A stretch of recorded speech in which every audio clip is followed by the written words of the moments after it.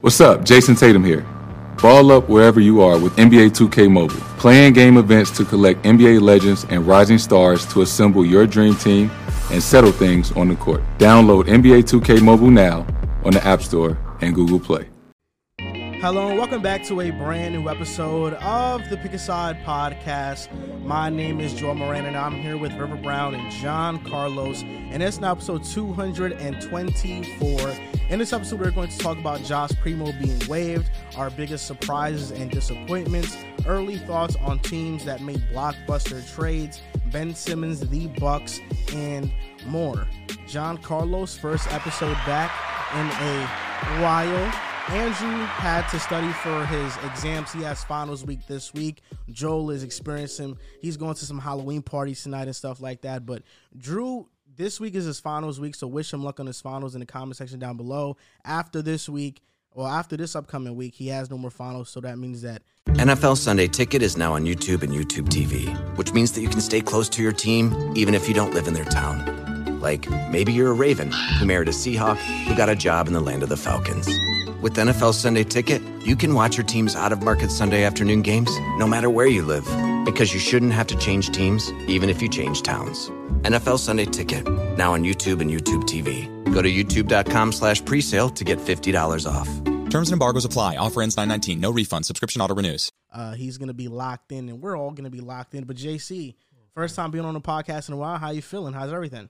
I'm good, guys.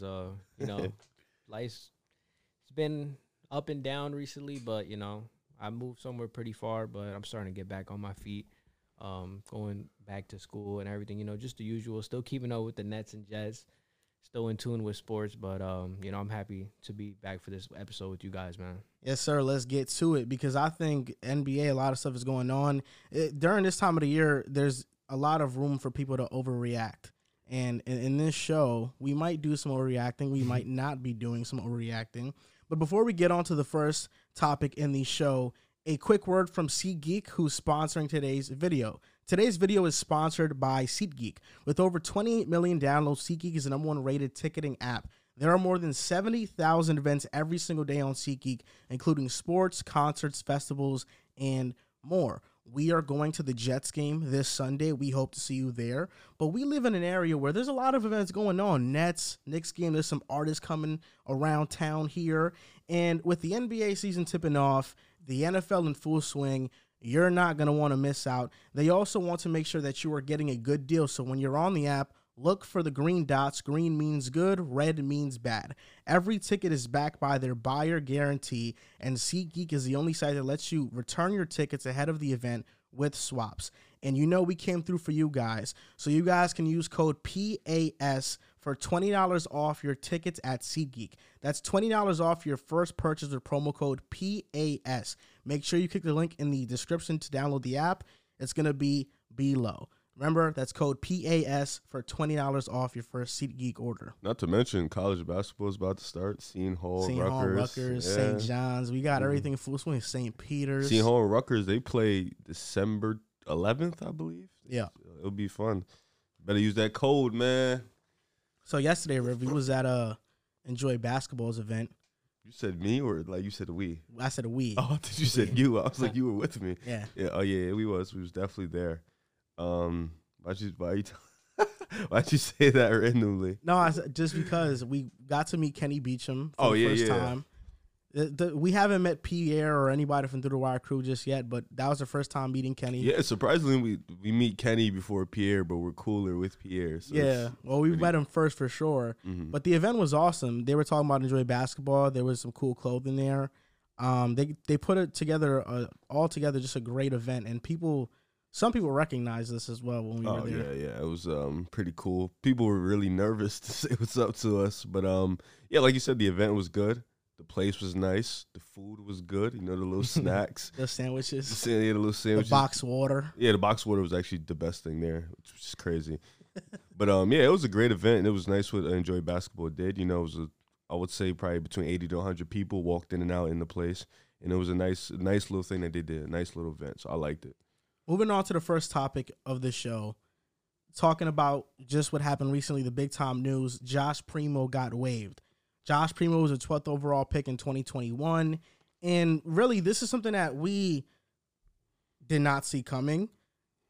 When he was drafted, we knew it was a reach, but he's not getting waived for performance purposes. He's getting waived because before we started recording the show, news broke from Ramona Shelburne that they released him because there are multiple alleged instances of him exposing himself to women. And I think it was women within the organization. So because of that, they released Josh Primo, 12th overall pick in 2021. Just overall, what are your thoughts on this waiving? Well, when the news broke out a couple of days ago, because they just picked up his option about 3 weeks ago, and even when the season started, he was playing fine. You know, he wasn't playing good. He wasn't playing to the point where you cut him. You know, he was all right. He had some up and downs, but he's 19 years old. You know, you have to see the up and downs. So when I first heard the news, I was like, you know, at first you throw the jokes like, oh, bust, he got cut. But then you think like, all right, now let's get to a serious conversation. What could he have done to get released? It's nothing. It couldn't be nothing basketball related, especially with the Spurs. You know, they're a very uptight, high-class organization. So it had to be something internally. You saw when Popovich got asked the question, the Spurs organization got asked the question, they kept it very simple. And then Primo came out and said mental illness. He wanted to be left alone. So a lot of it was very, very bland. And then, like you said, I think we got the news like 20 minutes ago that the story broke out. I think he just got caught being a kid, honestly. You know, him 19 years old, got caught playing around, wanting girls in the organization. But at the end of the day, this is the same thing that we spoke about with the Udoka situation. You got to keep your work life your work life. Do not mingle with your work life. Do not mingle with people inside your work life. The same thing for a regular job. So I think, honestly, he just got caught in a bad situation. I wish him luck. You know, I hope the best for him. I hope the best for the other people in this situation. And we'll know more as the season progresses. But I just want, you know, I hope best for both parties. I definitely felt the same way once I saw that report. I saw that he was 19 years old. I knew that they drafted him last year. I knew it couldn't be for anything basketball related because, I mean, I felt like a lot of people felt he was a type of project player. It's his Spurs second talked year. highly of him too. And, you know, once I got that news and I started hearing rumblings on Twitter for other, other people talking about the situation, saying that this has to be something internal, this has to be something non-basketball related. Like he said 20 minutes ago, we got the report of him allegedly exposing himself to people within the organization, to women within the organization. And like you said, it's like the Ime Udoka situation. It's something that's probably now, it's alleged right now. We don't know if it's 100% true, but if that's found to be the case, it's something that's going to follow him for his entire career. You know, people are going to make jokes about it. People are going to always bring it up. And, you know, I just don't know how you can sweep something like this under the rug. I mean, Boston Celtics made the finals last year with Udoka as their coach, and they literally just, they told him, they banned him for a year. They're not opposed to him leaving if he wants to leave. So I just feel like this is the same situation, but it's just a player. And, you know, I hope all this gets resolved. I hope it's honestly not true because that's really detrimental for his career and the people involved for it. But once I saw it, I knew it wasn't anything basketball related. But now that this story's coming out, I can only just hope for the best and, you know, hope everybody, you know, in this situation can see a better day, especially him. He's a really young kid. I can't remember a situation where a player who was picked this high in the draft was waived after a year in some games. And that's why we all knew that something had to happen in order for him to get released.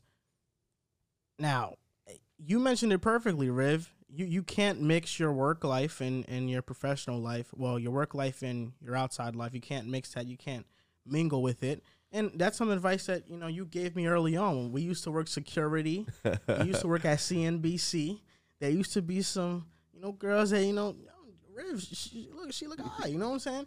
But, you know, Riv always used to tell me, listen, nah, bro, you know, I don't get involved in that work stuff. I don't get involved. I don't mingle with it. So that's something that Riv very early on, he's very disciplined. He kind of showed me the way and said, you know what, you got to do it this way too. If something happens, something has, but got to be consensual. And in this incident, it just did not feel like it was consensual at all. The NBA removed Josh Primo from the NBA store. The Spurs removed all his gear from their own website. Yet?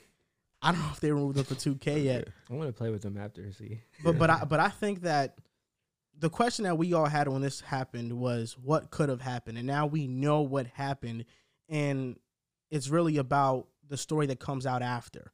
Because we know the headline, right? That he exposed himself to women within the organization, but we don't know the entire story behind it. I do feel like Josh Primo tried to get ahead of the curve a little bit by releasing a statement of him kind of being in a bad mental health space, so he kind of used that. But to me, if what the story eventually is, when it is released, it does show him in a negative light. I do feel like it was kind of a bad move for him to try to use mental health as a crux as to why, he got released, because we kind of thought maybe Josh Primo got released because he wasn't feeling mentally well and the Spurs just released him. But if that was the case, the Spurs have a lot of people on that staff that are mental health professionals that could have helped him through that process. And that's why I feel like if he issued this statement to use mental health as just a crux to make himself look better in the situation, that is a very a kid way to do things. Yeah, I don't want to, but at the same time, if you say to the organization, I need to step away from the game, I don't think they release you. So when he came out and said, oh, mental illness, I have to step away from the game, I don't think that warrants the organization, I think, would allow you to step away without fully releasing you. They completely just released you from the roster.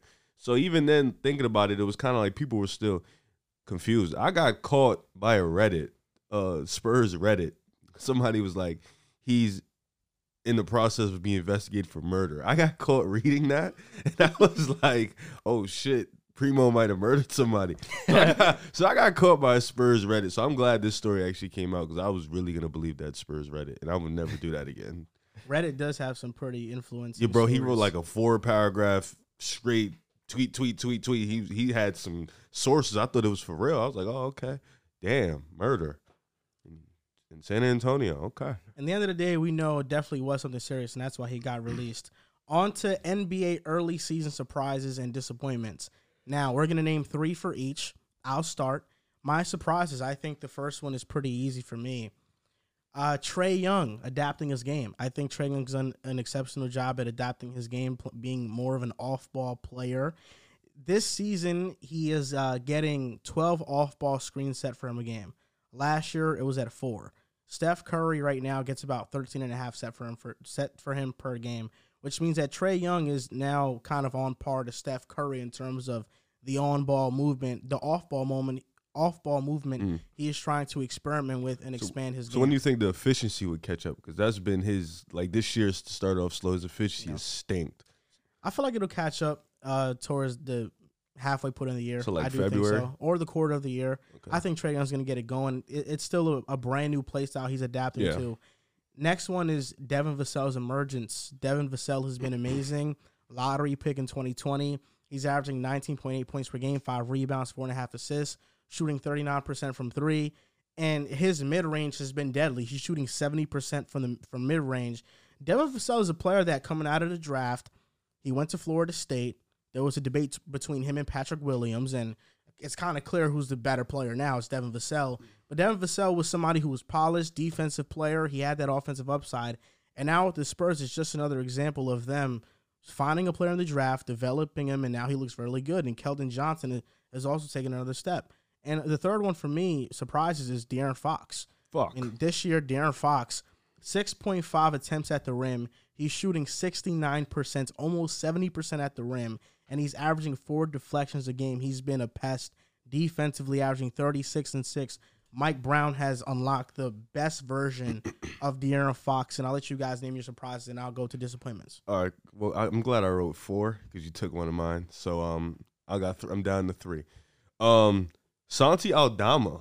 You know, I'm gonna name some very low key guys. You know, the Grizzlies have this weird way of just they stay cheap and they develop well. And then they got guys who can always fill in these roles. Aldama against the Brooklyn Nets and against the New York Knicks came in and he did his thing. He played his role. He was a double-double machine. Offensively, he was hitting threes. So shout out to him. You know, it may not last long, but I want to give him some early surprise because I thought the depth issue would be a problem, you know, losing Kyle Anderson and stuff and not really having Danny Green for the season. So I thought coming in, Memphis would struggle. But they got guys that just plug in and do their thing, and Aldama is one of them, so I got to give him some praise.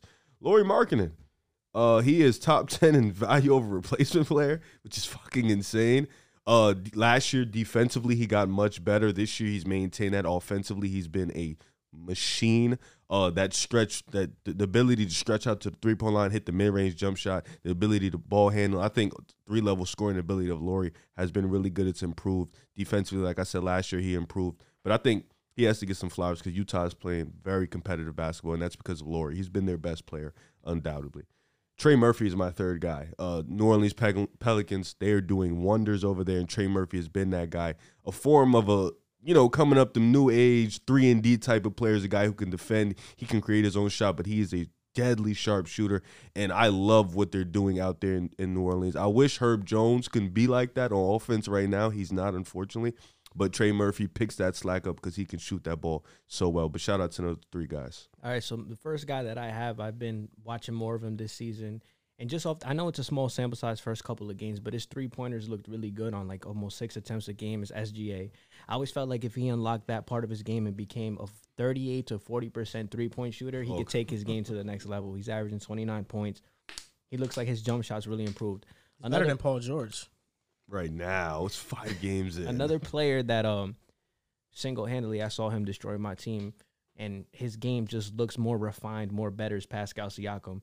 There was an interview with Kyrie Irving after the game, and he was just talking about how much better Pascal's gotten as a off-the-dribble shooter, attacking the basket, efficiency, more moves. He's averaging 26 points per game right now. He looks really good. He looks like honestly, a couple of seasons ago, when he was averaging 20, everybody was so down on him, and he's such a different player current day right now, averaging 26. I know it's a funny word. We all laugh in the basketball community, but like his bag improved. Like he's hitting a variety of different shots, and I do think this is sustainable for him because all these players rave about how much work he puts in, and he looks really good this year. And then another guy that I've been keeping a close eye on that has been, looking all right from what I've seen. I've only seen a couple games from them. Kristaps Porzingis. When I've been watching him with the Wizards, I mean, he's looking a lot better. His jump shot's looking good. The Wizards are 3-2. They blew the game last night, but if he can maintain this level of play on both sides of the ball, shooting the ball more consistently, I believe he's close to 40% from the three. If he can just do that, he's been a surprise to me because I thought that as a player, offensively, that's all he was going to offer, but he looks better as a defender this year. And, hopefully the Wizards and him and everybody can get something going. But he has surprised me this year, too. But then again, for these three players I just named, it's only 5 games. But there are certain aspects of their game that have stood out to me for all of them. And I think that they've caught my eye. And Kyle Kuzma's been really good for the Wizards him, too. as well. I was going to choose him, but it just he was playing like this to end the season last year, too. I thought you were going to choose him. That's why I didn't choose him. Cool. Yeah, basically like a career for them last year. Kuzma's like that. Yeah, he's really good. Kuzma's like that. I thought you were going good. to have him. That's why. On to disappointments. I'll name the first one. I think it's pretty easy. The Nets are disappointing. Just to talk about the team. Are you picking a team for disappointment? Yeah, you can pick a team. No, I was just you could have asking. did it for surprises. Team, player, doesn't matter. Okay, no, I'm right with you on that. Nets coaching, doesn't disappoint me. Ben Simmons rebounding, their defense. It's just all kind of treading water right now, or it's sinking. And I think the Kings being winless. I know right now they're playing Miami. They're breaking the break. They're beating the brakes off of them. So the Kings, they might get their win after this podcast is done being recorded. But at the time of this recording, they're winless, and that does not mean I'm not impressed by them because they play extremely hard. A lot of their games are close games that go down to the wire. The other night versus Memphis, De'Aaron Fox outplayed John Morant. De'Aaron Fox was that good, but they just haven't been able to close out games. And I think Domantas Sabonis is a player on the team that has been kind of disappointing. You kind of want him to do a little bit more. You kind of want him to be a little bit more aggressive, assertive, and be more efficient offensively, and he just hasn't been that. And I just have 2. Oh, that was it? Yeah, okay. Yeah, no, one thing I can say about De'Aaron Fox, he's been going toe-to-toe with pretty much against the Clippers, he was going at it with Paul George. He outplayed John Morant. He outplayed Paul George, too. He did not outplay Paul George. You have to stop. He did not outplay Paul George, bro. But he was going toe-to-toe with Paul George. But unfortunately, you're right. They cannot close games. My disappointments, I got a bunch of players. Cade Cunningham to start the season. He had a monster game yesterday. He did. They lost. He did indeed have a monster game. You know, that was the one I've been waiting for. But to start the season, his efficiency has stunk. He hasn't been able to finish at the rim. And I think it's, you know, he's not comfortable yet. I don't like the way he started this year. I thought he would come out, started on fire, especially with the way he was ending last season. But the last 2 games, he's been impressive. But I don't like the way he's played the first few games, especially. But against Atlanta, against Trae Young on the defensive end, he was great. He's been there defensively, but I want the offense to start kicking up. Another player, Paul George. I got to throw him up here. He has, ever since that comment of I'm the number 2 guy, he's been acting like a number 2 guy. He's too passive. He hasn't been efficient. He's been turning the ball over. He's just taking poor shots. And he hasn't been that aggressive Paul George we saw last year without Kawhi. I want him to be that player. We understand Kawhi is the best player on the team. Nobody's saying that. But you are a talent. You are one of the best too. Go out there, do your thing. The team needs you to do your thing. So he's been another disappointment for me. I'm going to save this third guy because you should have said him. But for me, it's Sadiq Bey, number 3. I thought from last year to this year, the self-creation would improve. It has not improved. Boyan clears him. Fact. It's sniper. Sadiq Bey's self-creation has not improved at all. He's still really inefficient. And I thought he's a player who I think they don't need to move off of. I think this is a guy who can fit extremely well next to Cade, next to Ivy, but he needs to improve that bag, as we like to say, because that is important for the game. Actually, I am going to say him. RJ fucking Barrett.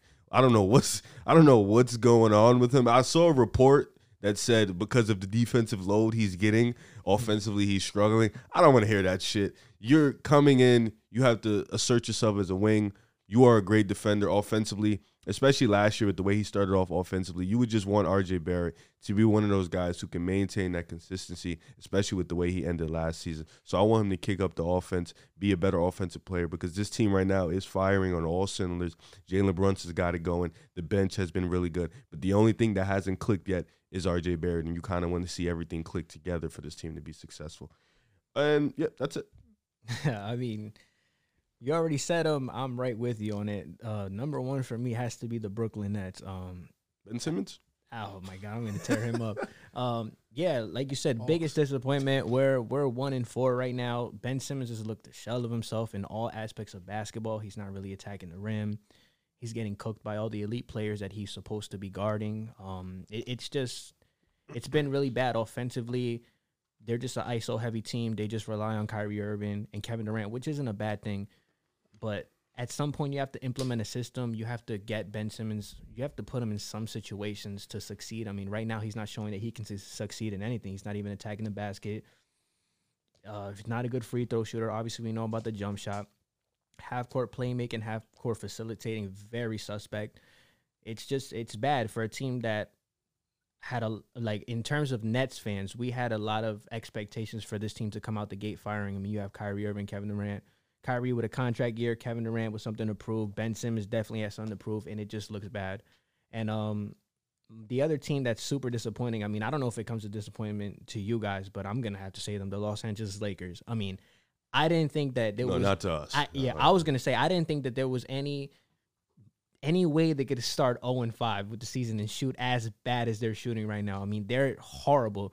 One stat that surprises me about them is defensively, they're actually really good. They're second in the league in defense, but they just can't hit jump shots. But for as long as LeBron is in the league and for as long as, he's still that guy, a team starting 0-5 with LeBron James, to me, is always going to be just disappointing. And I expected more from them. They look like they might not even make the playoffs. I mean, it's only 5 games, but it looks that bad. But these are the 2 teams that I feel like are the most disappointing, especially the Nets, though, in my opinion, because they actually have talent. I think the Lakers are done. I don't think they're making the playoffs. I mean, when people say it's early, I get that part. The problem with the Lakers early is that the 5 teams they played are like teams they're going to have to eventually see down the road, like the Clippers, the Timbs, the Warriors. Like, I'm blanking on the other. I think they played Portland too. If I'm not, Portland. Dame Lillard went. Like these are teams like you're gonna have to see down the road. And defensively, you mentioned it. They've been great defensively. Second in the league in defense. Like you watch them play on the defensive end, they're all bought in. Offensively, teams are guarding all 5 of them. Like this isn't just it's every single one of them at the free throw line. Like they're leaving LeBron open, they're leaving AD open, they're leaving Westbrook open, they're leaving Kendrick, Patrick Beverley, Lonnie Walker, like everybody. So it's. you better start playing like the 80s and just going to the basket. They played a bit better against the T-Wolves. Benchbrook was pretty successful. Yeah, it's they funny. played the Clippers solidly the other day, too. They lost by a couple possessions. Benchbrook, they still lose. Westbrook doesn't play. They still lose. They're just a badly built team. But, I mean, I didn't think that they would be this bad as a team in shooting threes. Like, I thought the addition of Patrick Beverly, who's a career 38% three-point shooter, was going to help them out. I just thought there was going to just be more things coming into place for them. But, I mean, it looks like the same team. Anthony Davis is already missing games. So, it's just an utter disappointment. I actually had this thought the other day that LeBron's Lakers tenure, at least the tail end of it, feels a lot like Kobe's tail end to his Lakers tenure, about how they're both dysfunctional. There's differences, of course, like with Kobe. He was coming off injuries. And the Lakers. He was coming off an injury. Catastrophic injuries. They had a cap space. They just couldn't sign anybody. Nobody wanted to go to L.A. Yeah. With this team, it's, you won a championship, and now it's kind of like the trend downwards where the players that you won with, you traded away, and you have aging talent. You have an aging LeBron. Anthony Davis can't stay healthy. Russell Westbrook's on a major It's similar, though. Like, LeBron, I don't think the Lakers, there's really any way up for them. You look at the free agency class this upcoming season, like in the offseason, it's not like names that can take them over the top because they're still going to lack depth. No matter what big-time guy they sign, they're going to lack depth. You don't think Kyrie would help? No, because they still have no depth.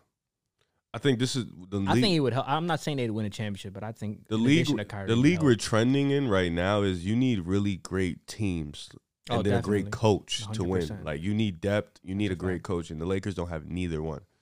So yeah, a lot of people are high on Darvin Ham. He looks really rough, but I don't think it's his fault because he got some work cut out for him. He doesn't have anything to work with offensively. The bigger point in all that is what I'm trying to say is that the Lakers are dysfunctional, and they have been dysfunctional for 10 plus years now.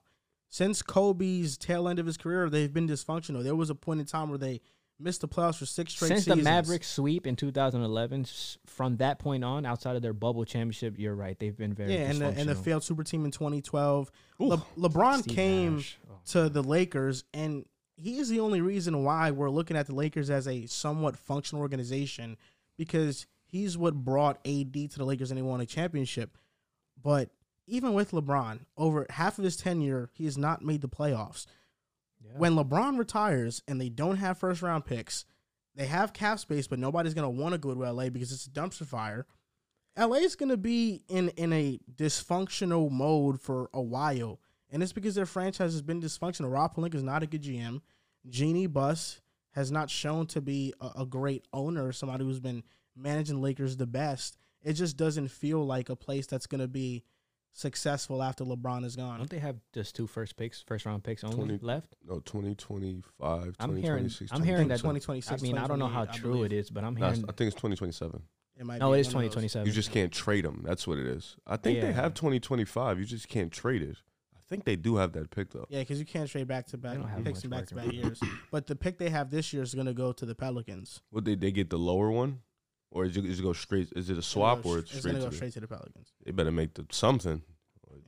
Because if the Pelicans get the number 1 pick, oh my God, I'm going to lose my Victor. mind. So shout out to on Twitter the 204 Golden Boy Sean C. He said, "Shout out to Pick Aside Pod for putting me on to Boom Fantasy. Got my first win on a slip after a number of L's that I don't want to share with the rest of the class. Also, thank God the NBA is back." So his parlay was Paulo Banchero over 8.5 rebounds. He got 12.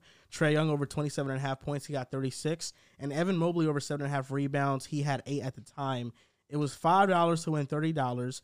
And for Boom Fantasy, I have a little slip that I made here for tomorrow's football game, the Giants versus the Seahawks. It's going to be predicated around that game. But Boom Fantasy has NBA bets all the time. All the time, so you guys can put in your bets in there. And if you guys win, share it, tag us, and we'll shout you out on the podcast when you guys do win. So, Boom Fantasy, this is $10 to win $100. Daniel Jones over under 198.5 passing yards. What are you going with?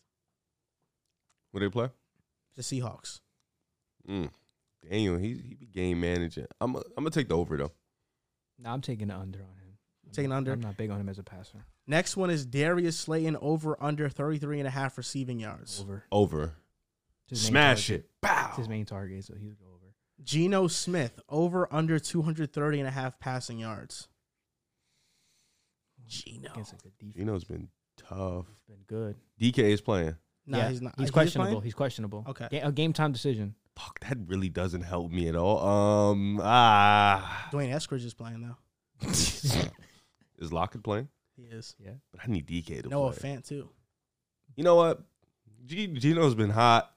I'll take take the over. Yeah, I'll take the over too. And last one, this is a matchup. So it's one player against the other player. This is for rushing yards. Saquon Barkley or Kenneth Walker plus 5 rushing yards, which means that if Saquon gets 50 rushing yards, but Kenneth Walker gets 45, Kenneth wins that matchup because there's a 5-yard difference. Saquon.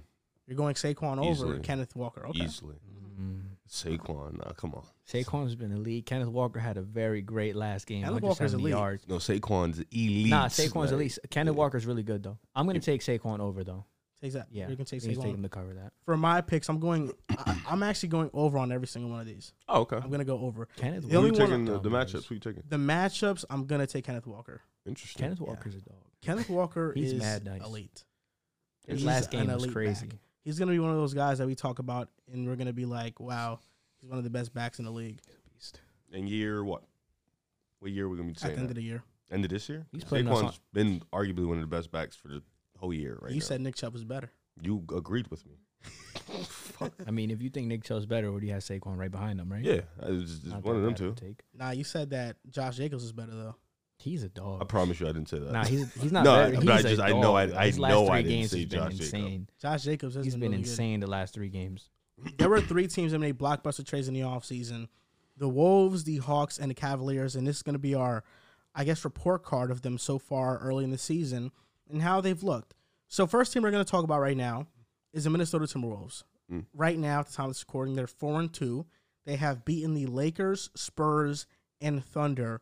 What have been your early thoughts on what Rudy Gobert has added to the team? I would love for you to start with this one. Okay, I'll start. Well, for one, I think they have been a much better rebounding team. They're 3rd in rebounding so far this season. Last season, they were 16th in rebounding. And I really think that every player has adapted and kind of taken on a new role.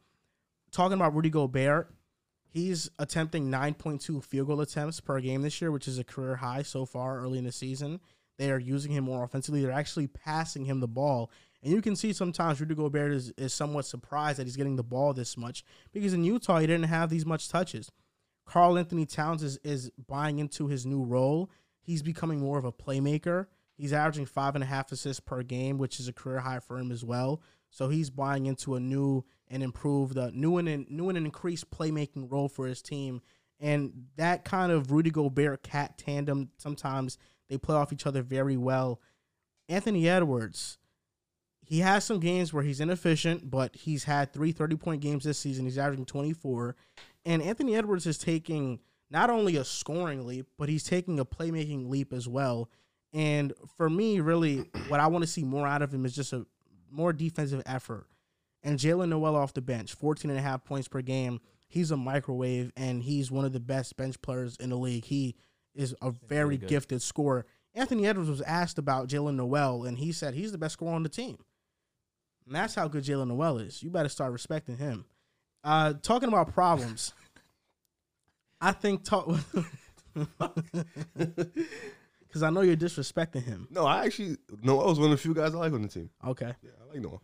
In terms about, and when talking about problems and what I see with this team early on, I think it's just continuity offensively. I think D'Lo is the odd man out in this offense. He's still trying to figure out his way. And this offense, it struggles noticeably when you see D'Lo is inefficient and he's kind of not involved in the offense much. But it's just everybody still trying to buy into the roles. Rudy Gobert still kind of taken aback by how much he's getting the ball. Their 3-point shooting isn't amazing. They're 19th in percentage this year. They were 12th last season. And it's going to happen naturally with Rudy Gobert having a bigger guy in there on the court.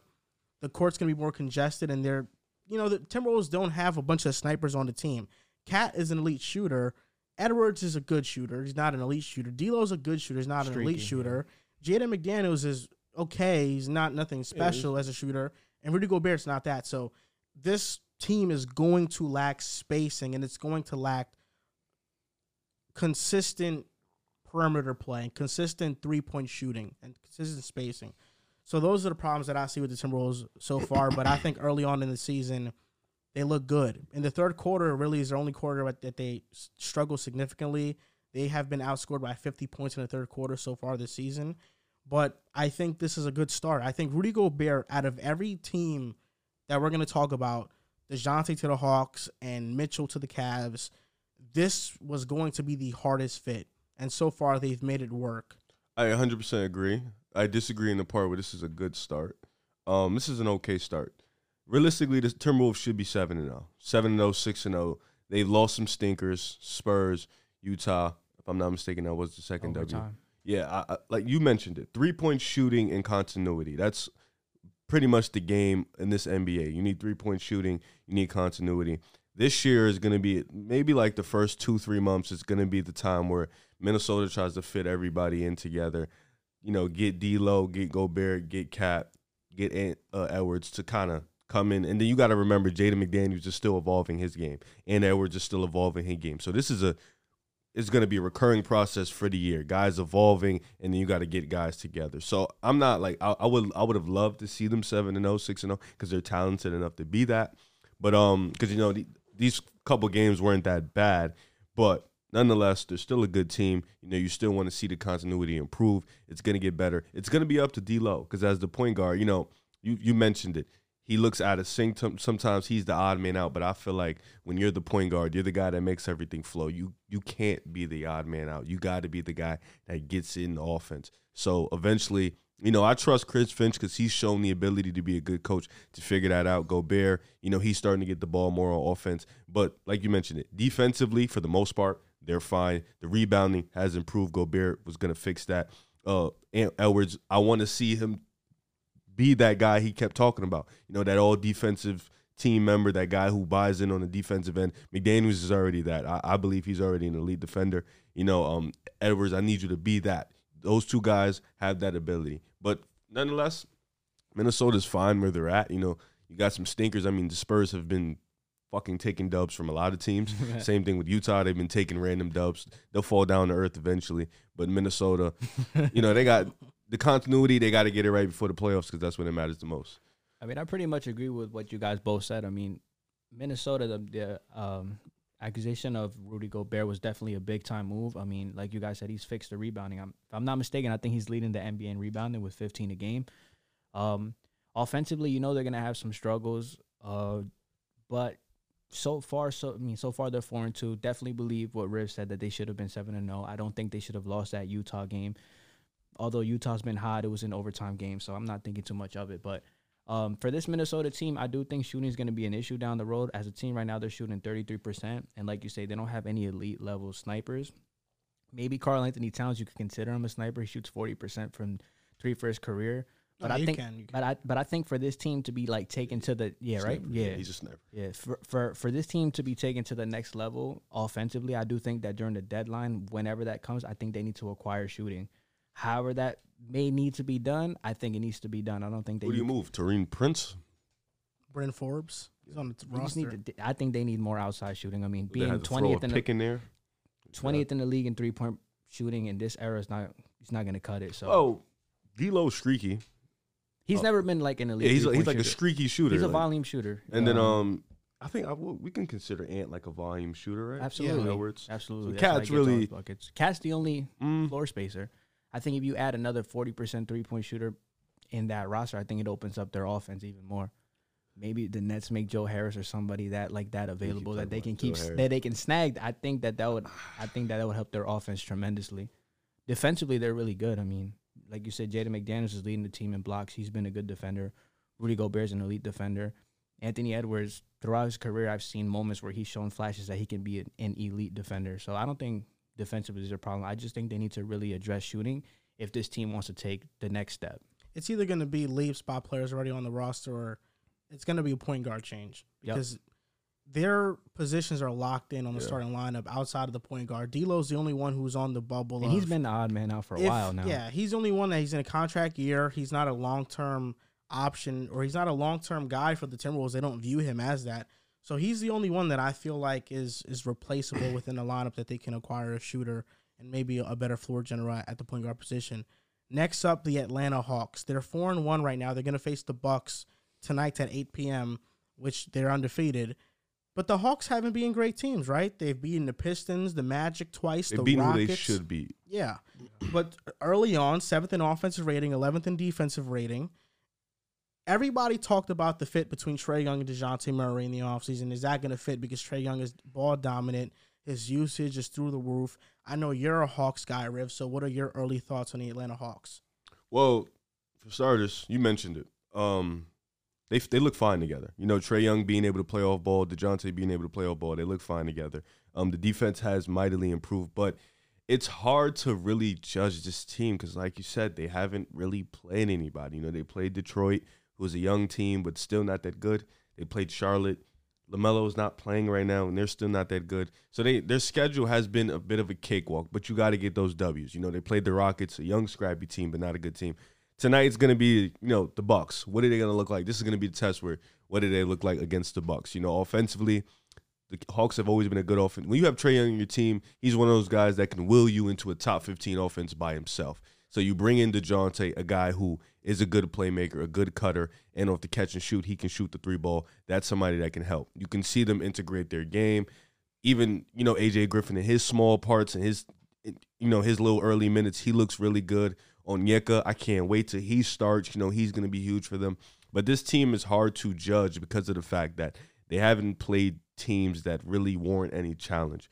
But I will say DeJounte and Trae look good, but they haven't faced no real adversity, if the word I want to use. They haven't faced any real pressure. Or tonight, competition. yeah, tonight is the pressure. You play Drew Holiday, you play the Bucks. That's going to be from there on. Now it gets tough. Their schedule gets really tough. That's when it's going to be see where the cracks and the slips in this Atlanta Hawks team. So this is where they regress, which is Okay. I don't know. I don't think they were. I would hope not, but you know. I actually found this funny about the Hawks. So Trae Young's averaging 29 points per game and 10.6 assists per game, and he hasn't shot well yet. So once that efficiency goes up, Trae Young's numbers are going to look much more better. DeJounte is averaging 19.8 points per game and 7.6 assists per game. So we have Trae and DeJounte. He had two stinkers. Together, they're averaging about 18-plus assists per game. The third player in assists per game on the Hawks, can you guess who that is? John Collins. No. Dennis Bogdanovic? No. DeAndre? No. Don't tell me it's Clint fucking Capella. No. Oh, then I don't know. It's Justin Holiday Ew. at 2.2 assists per game. So they run He's everything. shooting guard. They run everything through the guards, the point Yeah. guards. Which means that They need a backup. It's Do they split their minutes? I haven't really watched They them much stagger, this year. They yeah. stagger them? Mm. Okay. So it's Trae Young 10.6, DeJounte 7.6, and then 2.2 assists per game. Yeah. Which means that everybody is nobody's touching the ball on offense in terms of creation. The creation is going solely through Trae Young and DeJounte. That's the only two guys that creation are for creating. others because Bogey, you know, he get hit a little. They are the only two guys on the team that are creating for themselves and for others, and their usage is extremely high. I think the positives about Atlanta is that Trae Young's playing off the ball more, which means that he's taking a different role offensively, something that we didn't know if he would be taking. He's averaging 3 times more off-ball screens than he did last season, and I think that was the biggest question mark. But now it's really about how they look against top teams, and they have the talent. DeAndre Hunter, John Collins, Clint Capella, they have a good supporting cast around Trae and DeJounte. And I think a good sign for Atlanta is that they're 11th in defensive rating. And how they finish some of these games has been impressive because they finish some of these games, some of these wins, with defense at the end of the game. DeJounte making a big defensive play, which seals them a win. And that is something that last year you got to get into shootouts. And this year they're a team that is much more comfortable in getting into these nail biters because they feel like they can get stops at the end of the game. I mean, like you guys said, the fit so far, they're 4-1. The fit looks all right. You said he's averaging, DeJounte Murray's averaging 7.5 assists. Trae Young's averaging his 9 assists a game. Trae Young's also playing more off ball.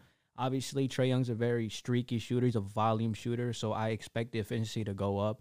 But like you guys said, I mean, they haven't really been battle tested, but from here on out, after Milwaukee, they play Milwaukee, Toronto, New Orleans, Milwaukee, Philly back-to-back, Milwaukee, Boston, Toronto, Cleveland. Did you say Milwaukee 3 times? They play Milwaukee. No, yes, Milwaukee 3 times. They play on the 29th, November 7th, and then November 14th. Oh, so it's they're like gonna a playoff game. they're going to be really – this is going to be a huge stretch to determine how good the team is. Like you said, it's good that these two guys are in the Atlanta Hawks are taking care of business against teams that they're supposed to take care of. But, I mean, we're going to find out a lot about this team coming up. They're playing a lot of playoff teams. Even Philadelphia, while their record is bad, they're 2-4. They're still a very comparable opponent. I mean, James Harden is looking great this year, so it's going to be a good test for them. I guess I understand why people are having reservations towards this team, but I think after this month of basketball, they finish out with Cleveland after all these games, and then they start going down playing the, bottom feeders of the NBA. But for the most part, this stretch right here is going to say a lot about this team. I like the Trae Young and DeJounte Murray fit, and, I'm going to have reservations on them because I'm going to tune into them because they're going to play a lot of tough NBA teams coming up. The Cavaliers got Donovan Mitchell, and they traded superstar Lauri Markkanen and role player Colin Sexton to the Utah Jazz. What'd you say? Superstar Lauri Markkanen. Now, the Cavaliers got Donovan Mitchell, and unfortunately, Darius Garland got injured the first game against the Raptors. Oh, my God. But with that being said, Donovan Mitchell has led this team offensively. They're 4-1, and they have impressive wins against the Celtics, the Magic, the Wizards, the Bulls. Donovan Mitchell and Karis LeVert went off for fucking Magic.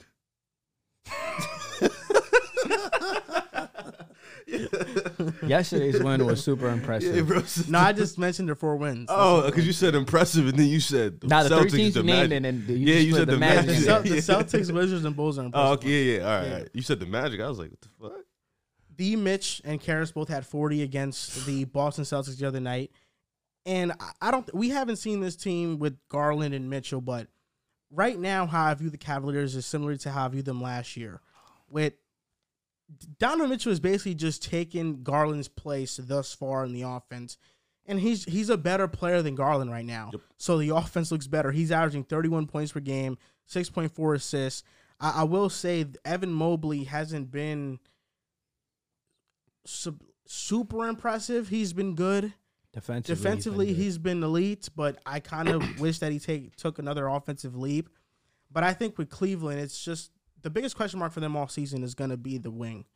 That's really it, because right now they have a rotation of wings of Dean Wade, Shetty Osman, and Kevin Love. And Isaac Okoro his playtime has been diminishing because he can't hit a shot. He's 0 for 8 from 3. He's averaging 15 minutes per game. And of all players that have played 50 or more minutes, he has the least amount of points this season so far. And he's somebody that it feels like because of his offensive limitations, they're just not playing him anymore. It doesn't matter how good or great he is defensively. But Cleveland looks very, very good. And they look like a team that once Darius Garland comes back, once you have those two creators in Garland and Mitchell, they're going to be one of the formidable and best teams in the Eastern Conference, because even without Garland, they look like they can compete with anybody on any single given night. Do we still have that topic with the takes? Or you took it out? I took it out. Okay, good. So I'll just say it here. I'm going to double down even more on my take that the Cavs are going to the Eastern Conference Finals. Like I'm going to pretty much stand on that. They're top 10 in offense and defense. Like you mentioned, we haven't even seen the growth of this offense because Darius Garland got hurt like 18 minutes or some shit like that in the first game. So Donovan Mitchell, like you said, has just taken on that role, but he's a better scorer than Garland is at this point. Karis LeVert had 40 against Boston. 40 points. Him and Donovan Mitchell, they both had 40. So when you can get offensive explosion like that, and Garland, your point guard, hasn't even come back, I think this team is, like you said, the wings is going to be an issue, especially in the playoffs. You got to see Boston. You got to see teams like Milwaukee, yes, but I think the Twin Towers are okay. I think when you have Evan Mobley, who, like you said, he hasn't been offensively, he hasn't been that guy you want to be, but he's been elite on the defensive end, along with Jared Allen. I think Milwaukee's an okay matchup. They'll still lose, I think, but that's an okay matchup as opposed to like a team against Philly when you need a wing to guard Harden, or a team against Boston when you need a wing to guard the Jays. So it's like a team like that what they would struggle with. But when you have offense like Donovan Mitchell, when you have offense like Darius Garland, when he gets back, I think this is a team that can definitely take their game to the next level. And that wing position is something that is probably going to hold them back down the road. But I think this is a team with, if they get the proper spacing in the playoffs, the proper seeding, and the proper adjustment, this is a team that you can see go to the Eastern Conference based off matchups alone. I mean, I definitely agree with you. We haven't seen Darius Garland implemented with this group. I'm pretty sure when he comes back, the offense is going to take even much more of a leap because he can create his own shot and he's a dynamic playmaker. I felt like this was going to happen with Donovan Mitchell all along. I know the type of work that he's put in. I know the type of player that he is dating back to his Utah days. So it's no surprise to me that he's averaging 31 and leading this team. What has surprised me, and I was a little scared about with this Cavaliers team, is their defense. And I still have some questions how they're going to hide Darius Garland. But, I mean, so far, defensively, they've been good. It looks like the Mobley and Allen pairing down low clean up a lot of the blow-bys that happened with Donovan Mitchell. Been really good defenders. Yeah, he's definitely improved this year. But I've been impressed with that. I didn't think they would be a top 10 defense and offense. Well, offensively, I know they were going to be a great offensive team. But defensively, I was suspect on them. So far, they've shown me that they can be formidable. I have to obviously see with Darius Garland back because he's not the best defender. Another thing that stood out to me on this team is that they're one of the best three-point shooting teams in the entire NBA. As a team so far, they shoot 42%. I mean, Donovan Mitchell shooting 40%. Karis LeVert shooting 55% of the three. Osman 41. It's not gonna last, but shooting wise, they've been spectacular. He shoots 55% from three and like 37%. 37 from the field. Yeah, it's weird. I always thought that was weird that you have such a low field goal percentage, but the harder, more farther shot, the 3-point percentage, you're more efficient. I think that's like Fred VanVleet. I think that's him. It's definitely similar shot percentages. So I can't wait to see Darius Garland come back to his team. Can they make the Eastern Conference Finals? They definitely can. I mean, we know how great of a player Donovan Mitchell is in the postseason. Even in his one playing game last year, Darius Garland looked like a great player. I feel like his game translates into the playoffs. Karis LeVert, for majority of his career, when it comes to the playoffs, he also elevates too. So I think that this is a team that's going to oppose nightmares for everybody. This isn't a team that I wouldn't want to face in the first or second round. I do think that they have the talent to go to the Eastern Conference Finals. But then again, I got to see how they integrate Darius Garland, and I got to see how if the defense still stays top 10 with him in the starting lineup. The Cavaliers are second in net rating this year, 7th in defensive rating, and 20th in offensive rating. Now, we talked about three teams that made blockbuster moves. A team that was integrating a player that should have been a huge integration was the Brooklyn Nets with Ben Simmons. And Ben Simmons didn't have his best of games the other day versus Dallas. He definitely played much better than he has in previous games. But Kyrie Irving defended him post-game and said, we should all cut Ben Simmons slack for his poor start because he hasn't played in a long time. Now, JC, I know that you were very high on Ben Simmons. You used to think he could become an MVP candidate level player in the NBA. So I want to ask you, because you're a Nets fan, Ben Simmons plays for your team. How do you feel about Ben Simmons so far and what he's been offering? All right, so far, I mean, I get the 5 games argument, but I don't think that's really an excuse for me. Ben Simmons, he doesn't like to attack the basket for whatever reason. He's athletically gifted. He's 6'10", super fast, doesn't like to attack the basket, doesn't attack. The offense is weird because he's a weird person to run your offense around. All he does is run to Kyrie or Kevin Durant, the only isolation scorers on the team, sets a screen, doesn't roll to the basket because he's afraid of going to the basket, and he's not a threat from the mid-range or three-point line. So a lot of the defense is key in and double-team Kyrie Irving, Kevin Durant. Steve Nash still seems as inept as a coach as ever. He hasn't even tried to put Ben Simmons in positions to succeed. He hasn't tried mixing up the starting 5. I mean, Claxton, Ben Simmons, offensively, that's just disgusting to watch. And, you know, Ben Simmons defensively, everybody, a lot of people, and while it was warranted because he was a great defender in Philly, I mean, he's been getting cooked. I mean, John Moran gave him 40. Pascal Siakam gave him 37. Not all 37, but a lot of them were on him. Luka Doncic was bullying him. Giannis Antetokounmpo, for the most part, he held him in check in the first half.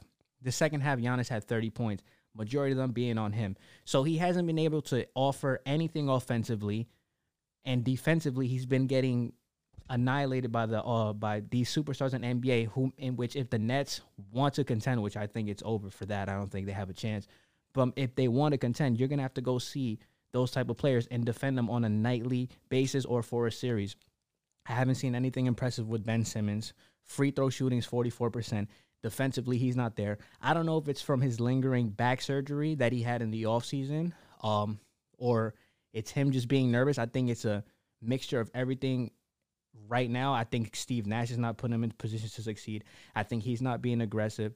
And I think that they have to experiment other ways with him. I don't think it's smart to have him bringing up the basketball. The person who's guarding him guards him at the free throw line. No movement. He just doesn't do anything. The offense is stagnant with him. It's like a 4-on-5 out there, to be honest with you. And then defensively, like I said, he hasn't been anything spectacular defensively. So it's been very disappointing. It's 5 games. I get Kyrie saying that he's his teammate. He doesn't want to throw him under the bus. But even Kyrie Irving the other day when he had an open layup, he's like, yo, shoot it, Ben. This guy's scared to shoot the ball, and he just looks like a shell of himself. I can just tell that he lacks confidence on the basketball court. And everybody who plays basketball or has played basketball knows that if you're not a confident basketball player, everything that you do is your whole game is going to be limited. And I think that's what we're seeing with Ben Simmons right now. Man.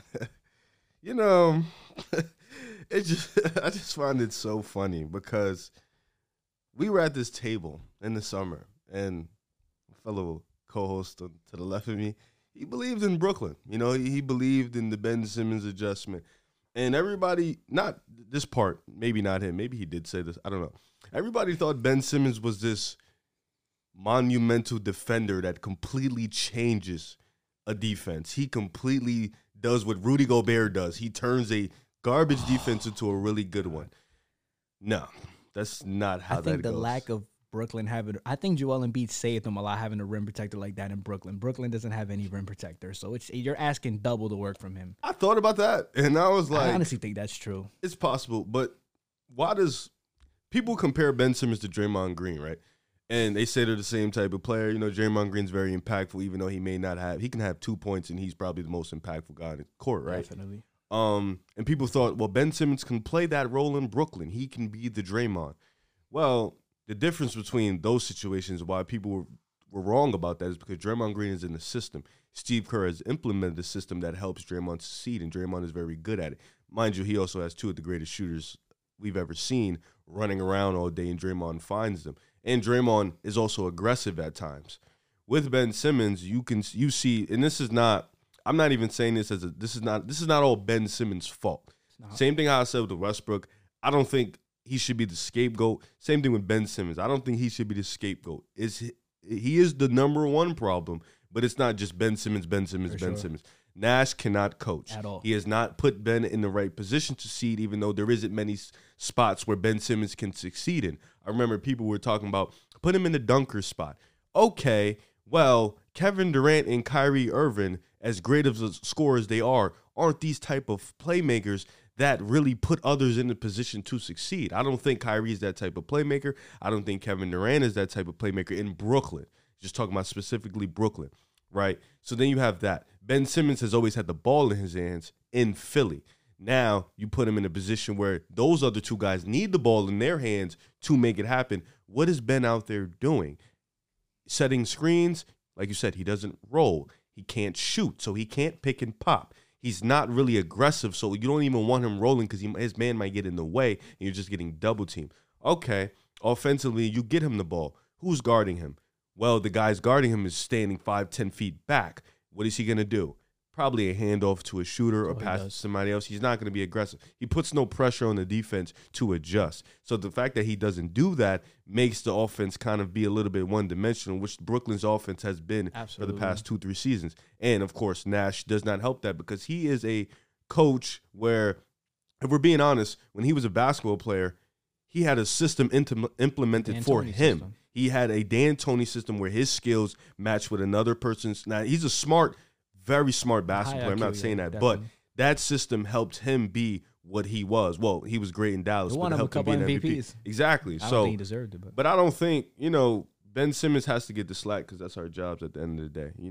All the extra shit, I understand. You don't have to attack his character, but he hasn't been playing good. He's fouled out in most of his games. He hasn't scored much. He hasn't been aggressive. And like you said, defensively, he hasn't been a great rim protector. He hasn't been great at the point of attack. He just hasn't been good. Has he not played in a year? Yes, he has not played in years. Coming out with back surgery. Yeah, so you have to give him that time to adjust, but he hasn't been good so far. And that's the same with all the players that's coming back from injury. Kawhi looks good in his limited minutes. Jamal's still trying to get it going. Zion looks amazing. So even though these guys are coming back, we still have to give them the proper critique. And Ben Simmons being in a position where he's playing off of 2 other guys, you have to be a little better. Ben Simmons right now in Brooklyn is averaging 5.4 field goal attempts per game. In Philly, the lowest it reached ever was 10. What year was that? This past year in Philly, which means that he's taking half of his shots in Philly is what he's taking in Brooklyn. Ben Simmons deserves slack, but I think we have to realize this is who he is. He openly admitted that he struggled with mental health and in his recovery process. I don't think that it's insane to say that he just doesn't take basketball as serious as he once took it. And he just doesn't feel like it's as important to his sanity.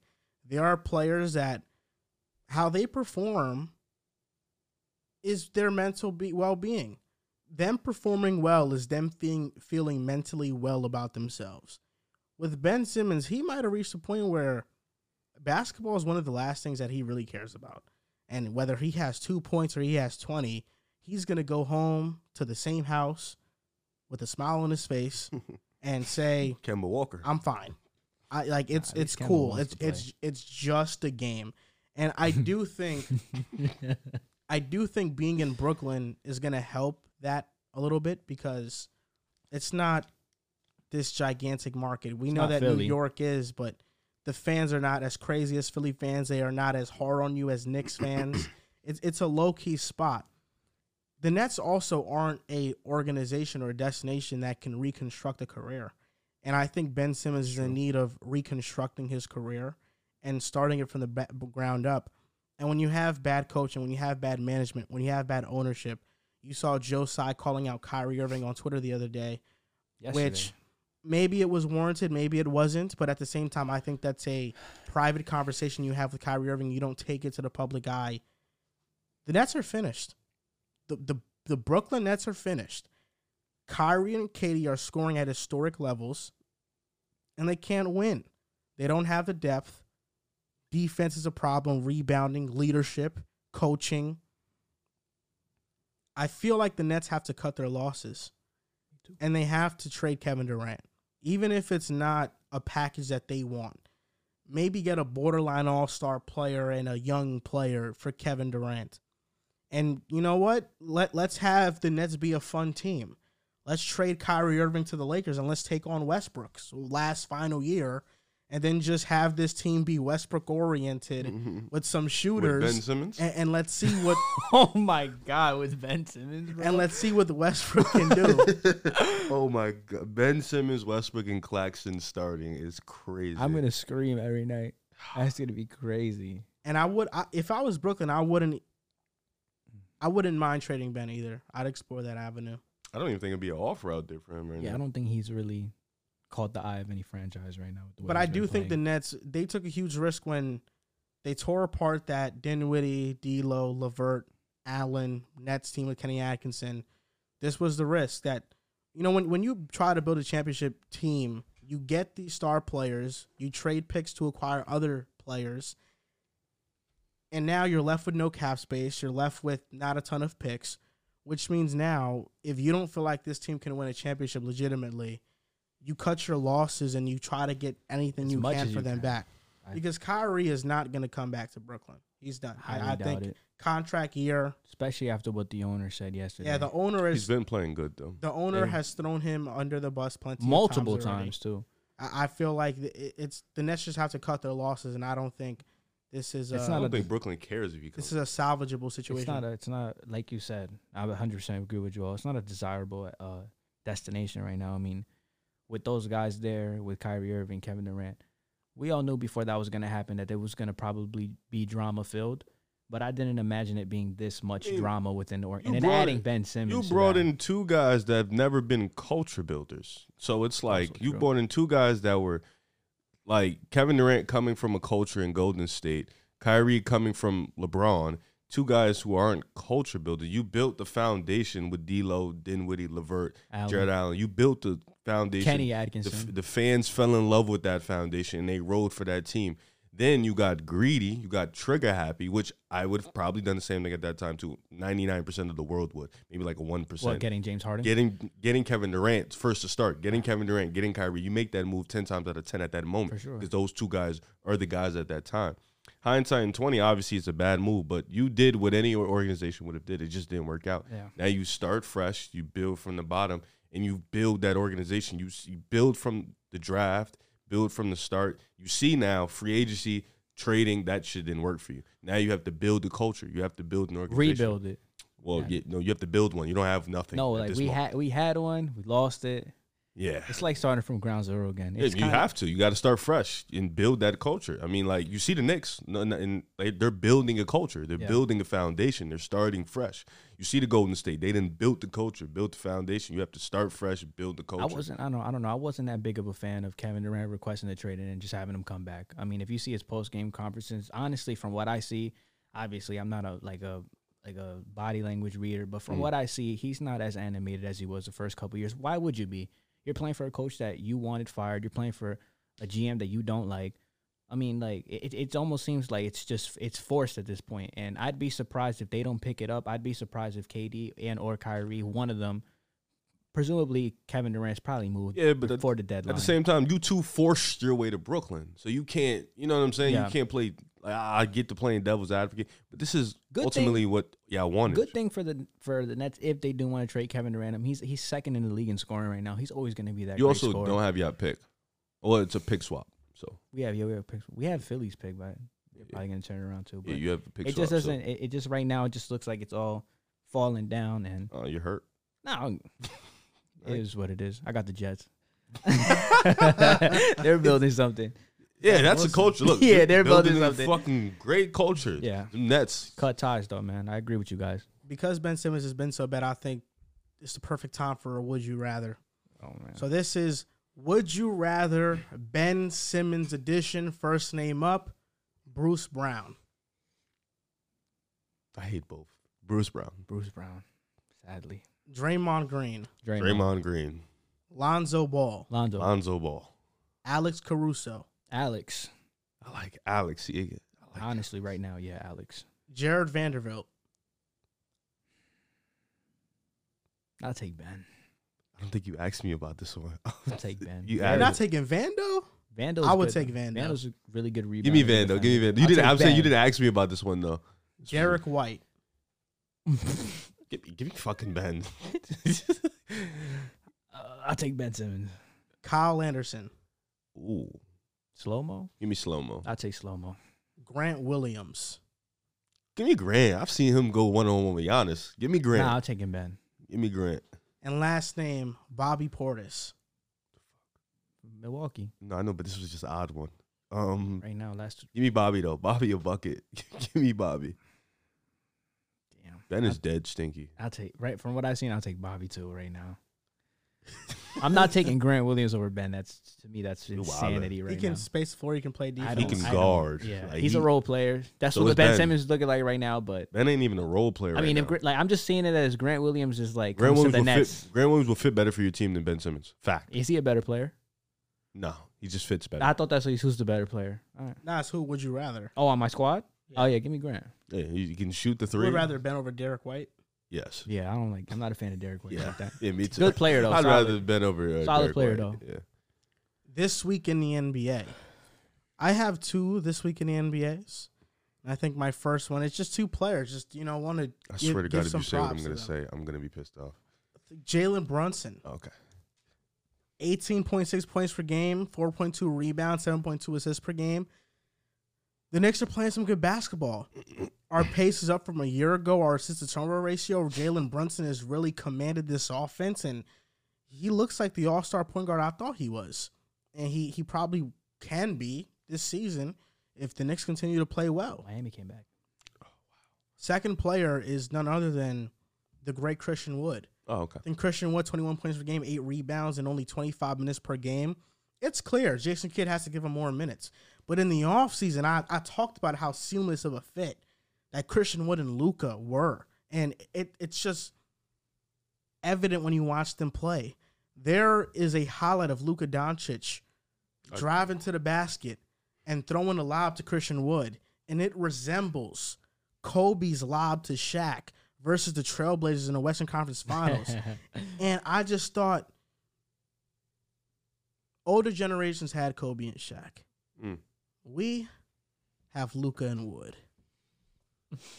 Mm-hmm. Thought it was supposed to be Harden and Embiid. That was crazy.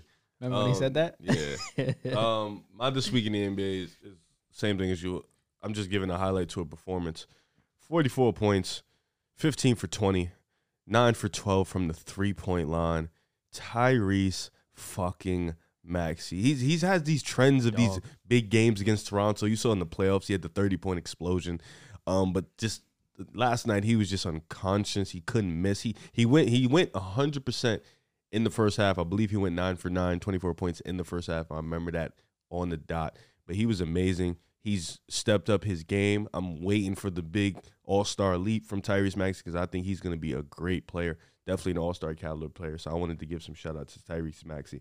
And the fucking Chicago Bulls, what the fuck is wrong with Zach LaVine's leg? I mean, he's not playing. He was probable for tonight. He didn't play against the Spurs. Lonzo, he actually was doing workouts the other day. Ayo Dosunmu, he has something humorous contusion or something like that. Andre Drummond is out. Like, this team has 2 to 3 guys out every single other night we play. And Zach seems like he's on load management. I'm gonna be honest with this load management stuff. We're not a team where we can just go out there and beat teams without our roster, as evidence of us losing to the fucking Spurs. We need every guy all hands on deck if we want to get a playoff spot. So this load management thing I'm not cool with, but that was my this week in the NBA. You do need your guys because the Wizards are coming. No facts, we need and our the guys. The Knicks are coming. Wait till you start playing people. Wait until RJ Barrett starts playing better. That's what you should be asking for real. Who'd you beat? Well, we can beat some good teams. Detroit? Charlotte? Yeah. You lost to Memphis, right? We beat the Magic. You beat the Magic? Yeah. That's a great team. Didn't they win a game yet? They won last night. They did win a game. 1-6? 1-5? 1-5. It's very cute. We We beat the Heat. The Memphis Grizzlies. We beat the Heat and the Celtics. You lost to the Wizards. We beat the Heat and Celtics. Word. We got some big wins. We were actually down 20. We have Jalen Brunson, though. We have DeMar. Okay, we have Julius Randle. Didn't you say DeMar was going to fall off? I think you said that. I think He's had a couple of bad games for sure. he had 1, maybe 2. But you said he was going to fall off. He's been good. I mean, he's averaging 26.2. Last year, averaged 27.9. He is falling off. Sick. Sick guy. You see what's wrong with him? Oh, man. He has 1 point right now. What is the In score? what quarter? It's the first quarter. Oh, he said that like it was like the Yeah, third. like, He's had a game oh with my 13 God. points and Fred 17 had like points. 1 point the Fred other was day. 0 for 11 the other day. Yeah. He had a free throw. You can say he had 1 point. DeMar just started the game. What's the score? I don't know. Oh, He just played 4 minutes. all right. My this week in the NBA, just want to give him a shout out because this is a guy I kind of, for a while, I don't want to say disrespect him, but I haven't been much of a fan of him. Damian Lillard.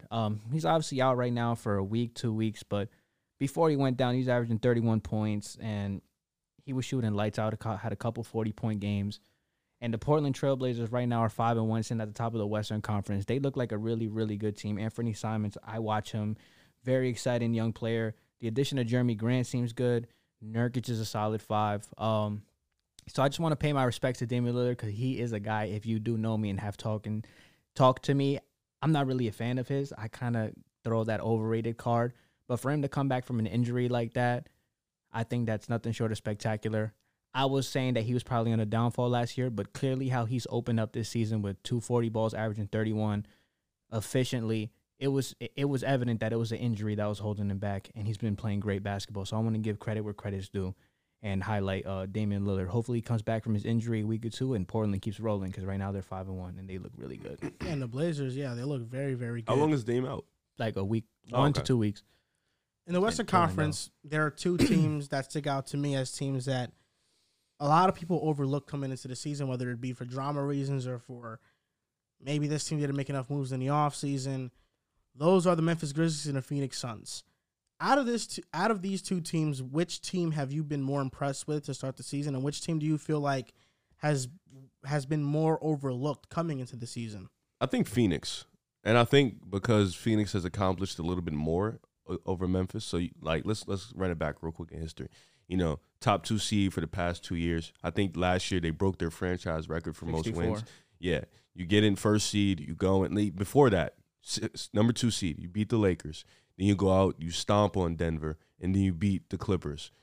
Granted, people got hurt, but a win is a win. Then you go out, you go to the finals, you lose in 6 to the Bucks. Understandable. The next season, you follow up a finals appearance with 64 wins. You go into the playoffs, first seed. Pelicans give you a fight, but you end up coming out of there in 6. And then Luka embarrasses you game 7. You didn't really lose anything. Jay Crowder, he doesn't want to play. But then DeAndre Ayton, he doesn't really want to be there. You kind of see in their press conferences, it's kind of like weird. Awkward. The energy is off. Then your owner's doing some weird shit. So, the energy is just off in Phoenix, right? So we're all thinking, coming in, I think that was one of our few, group things that we all thought the Suns would be a play-in team. I thought they weren't going to make the playoffs. Oh. I'm so serious. Shit. Well, we all thought they would be a play-in, and some of us thought they might not make the playoffs. A play-in is a one-game thing, but coming in, they stomped on the Warriors. They got a huge comeback win against Dallas, the team that just stomped them out. They've been impressive. Offensively, they look the same. Chris Paul is not the same guy, but he looks okay. Devin Booker looks like he stepped up his game. Ayton looks really, really good. Cam Johnson looks fine in that role. So I think when you put that all together, Jock Landale had a good game against the Golden State Warriors the other day. He was feasting on them. So I think Phoenix has to be the team for me. Because as much as we love Memphis and what they've done, Phoenix is the team that's actually done something for the past 2 seasons. They've been impressive. They've been to a finals. They've had an All-NBA player. They've had Devin Booker in the top 6 MVP voting. So they had everything. And people still thought, this team's going to fall off. Even when they were winning, because I was one of those people, I don't believe in this team. This team is a fraud. So I think for me, it's got to be Phoenix. I mean, he just reiterated everything I felt about Phoenix. I thought with the DeAndre and turmoil, I thought them matching the contract that the Indiana Pacers had set out for him, I thought that wasn't going to sit well.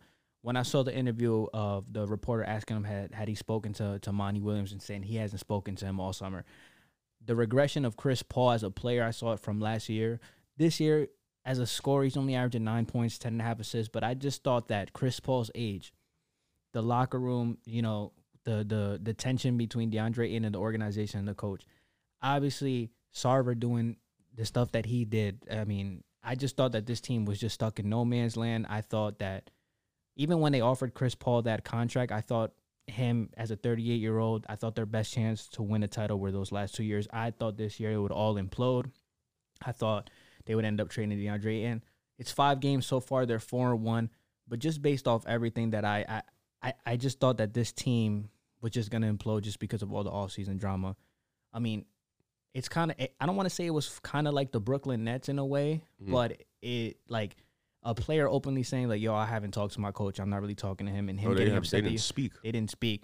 I would think that it would have the same effect that it has had on the Brooklyn Nets with their toxic environment. I thought that it would rub off on the Phoenix Suns. But like you said, this is the team that won 64 games last year. This is the team that made the NBA Finals. Lost in 6, but they've shown flashes of being a great team. They have good players, a great coach. I think I messed up on this one, thinking that they wouldn't make the playoffs or do anything. They've definitely surprised me.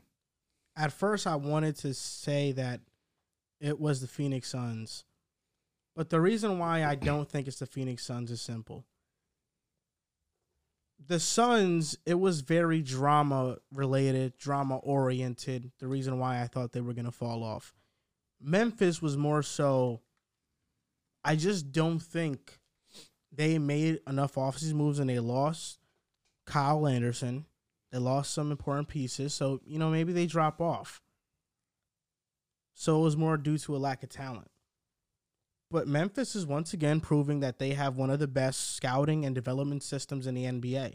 It's as simple as that.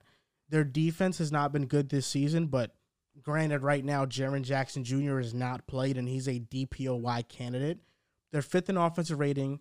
John Morant has taken yet another leap in his game, and he's amongst one of the elite scorers in the NBA, averaging 32 points per game. Desmond Bane, first couple of games, streaky. But last 2, 31 against the Kings, 38 against the Nets. He's averaging 22.6. He's taken another leap in his game. You got guys like Santi Aldama, came out of nowhere. Last year was drafted. Nobody knew who that was. And now he's averaging 11 points per game early in the season. John Conchar has really produced. And Jake LaRavia the other night against the Kings, 13-9, rookie. I mean, Memphis just has a knack for finding players, putting them in the perfect position, and everybody just buys into the role. They don't have a Minnesota-esque team where it's a lot of big names. Oh, Edwards, Gobert, Cat, D'Lo, or the Clippers, Kawhi, Paul George, John Wall, etc. They don't have these star names, but they have a star, a superstar in Ja. And everybody else falls in line. Everybody else plays a role perfectly. And although Desmond Bane isn't this star, all-star player, he's a low-level all-star. I think that's what he is. Jaren Jackson is in that category as well. Everybody just plays their role perfectly. Taylor Jenkins is an elite coach. Zach Kleiman is an elite GM. And I think this team has been the best at not only drafting but developing players in the past couple of years. Would you say Desmond Bane is Chris Middleton-like? I think Devin Vassell is. No, not like game style. Like in terms of like low-end all-star, like the guy that complements their superstar type. I think he is. I think he's in that the tier. perfect fit next to He's Kevin. already one of the best two-way players in the NBA. Elite shooter. 3-and-D players. Yeah, he's point shooter. He's Sniper classified. He killed my team. He gave us 38. No, everybody kills your team. But he was just wilding on us. Yeah. Desmond Bane would beat you in the three-point shooting contest. No shit. No shit. Yeah, no. Why people are saying he's the next Chris Middleton or something? No, he said low end all star, and I thought of like Giannis. You got the prime superstar, and you got the low end guys that complement your guy. And that same thing with Memphis. They got Jaren Jackson Jr. and Desmond Bane that complement Ja. So, and when you're a low market team, you got to do shit like that. You got to draft the type of guys. And Bucks didn't necessarily draft Middleton, necessarily draft Drew. He was a salary dump from the Pistons. Yeah, they got both of those guys to fit next to Giannis, and then bada boom, bada bing, championship. So the Pelicans are a young team in the Western Conference right now that they're in a similar trajectory as Memphis. They have a young star. They have draft picks. They're off to a solid start this season, although Brandon Ingram and Zion have missed some games. But I look across their roster, 25 or younger players. Brandon Ingram, Herb Jones, Jose Alvarado, Zion, Trey Murphy, E.J. Liddell, Dyson Daniels, Jackson Hayes. And they have the Lakers pick this upcoming season, in the offseason. The Lakers are a team that can possibly be out of the playoffs. And if they are, that means the Pelicans have a shot at getting a top 10 pick in this draft. How dangerous do you think the Pelicans become if they can land another top prospect with this Lakers pick? I'm scared. I am fucking scared because if you look at this team, right, they just picked up Dyson Daniels, who has been a defensive wreck in his minutes. You got C.J. McCollum, his game is probably going to age like fine wine. His game is built off athleticism, is built off skill, and he's a really good shooter. Then you got Zion Williamson. Like you said, Brandon Ingram, who's another one whose game is built off of his skill level. Then you got Jackson Hayes, who when Brandon Ingram is there, that's when he plays his best. He's a really good young player. Then you got Herb Jones, defense. Trey Murphy, defense and offense. All these guys are still early in their contracts. And then you might bring in a possible top 10 pick in a loaded draft class. You could potentially get the number 1 pick. And you know what's crazy? Valanciunas is probably the odd man out. So if you get the number 1 pick, you can seamlessly pick Big Victor, and Valanciunas can either walk or come off the bench, whatever. But that spot is filled. I think that's what the situation is. Pelicans are in a great position because they have the 3 filled up. They have the 4 filled up with Brandon Ingram, with Zion. The point guard in the center are the spots where it's like, okay, we have 2 aging guys. CJ's probably going to last longer. I think they just gave him an extension, if I'm not mistaken. Valanciunas. You got guards coming. You just picked up Dyson Daniels, Herb Jones, Trey Murphy. So now we have so many options and so many routes to go with this draft pick. We can even trade it for another guy, or we can bring in another guy to build off this culture. They're in such a scary place because they have a great team already, along with the draft capital, which is scary because they can keep bringing in guys, and they're under a lot of cheap deals right now. So I think right now you have to look at the Pelicans as a scary team for the future because even though Memphis, like we were just talking about them, they have the great development team, the scouting team, they don't have the draft capital as the Pelicans. They don't have the star power as the Pelicans because the Pelicans have Zion, Brandon Ingram, and Herb Jones, Trey Murphy, Dyson Daniels. Memphis got some guys too, but the Pelicans have that wild draft capital coming in. So I think the Pelicans are going to be a really scary team. They just have to manage it right and get these picks right. But in this class coming up, they literally can't get it wrong.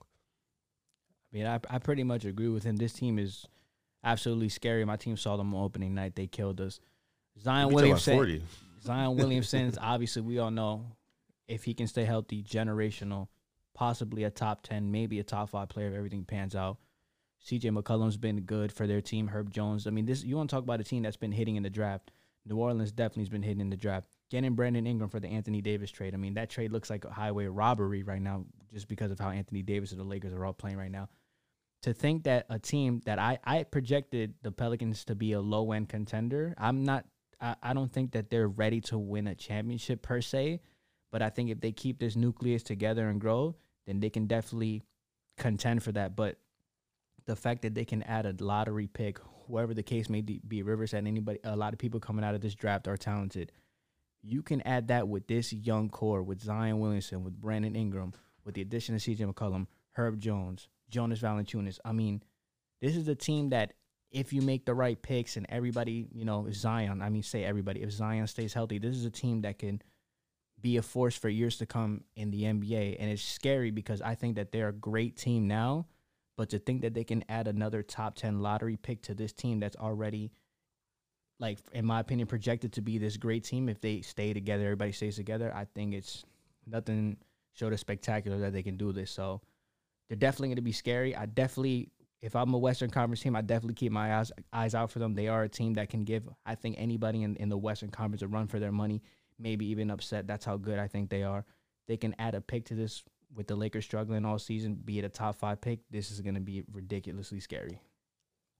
I was thinking about this scenario because I don't think the Pelicans need this pick. Like, it's like a cherry on top, but I don't think they need this pick. The salaries are probably not going to work at all, but this could be like a sweetener in a potential let's get Kevin Durant to the Pelicans trade. Oh, this pick? Yeah.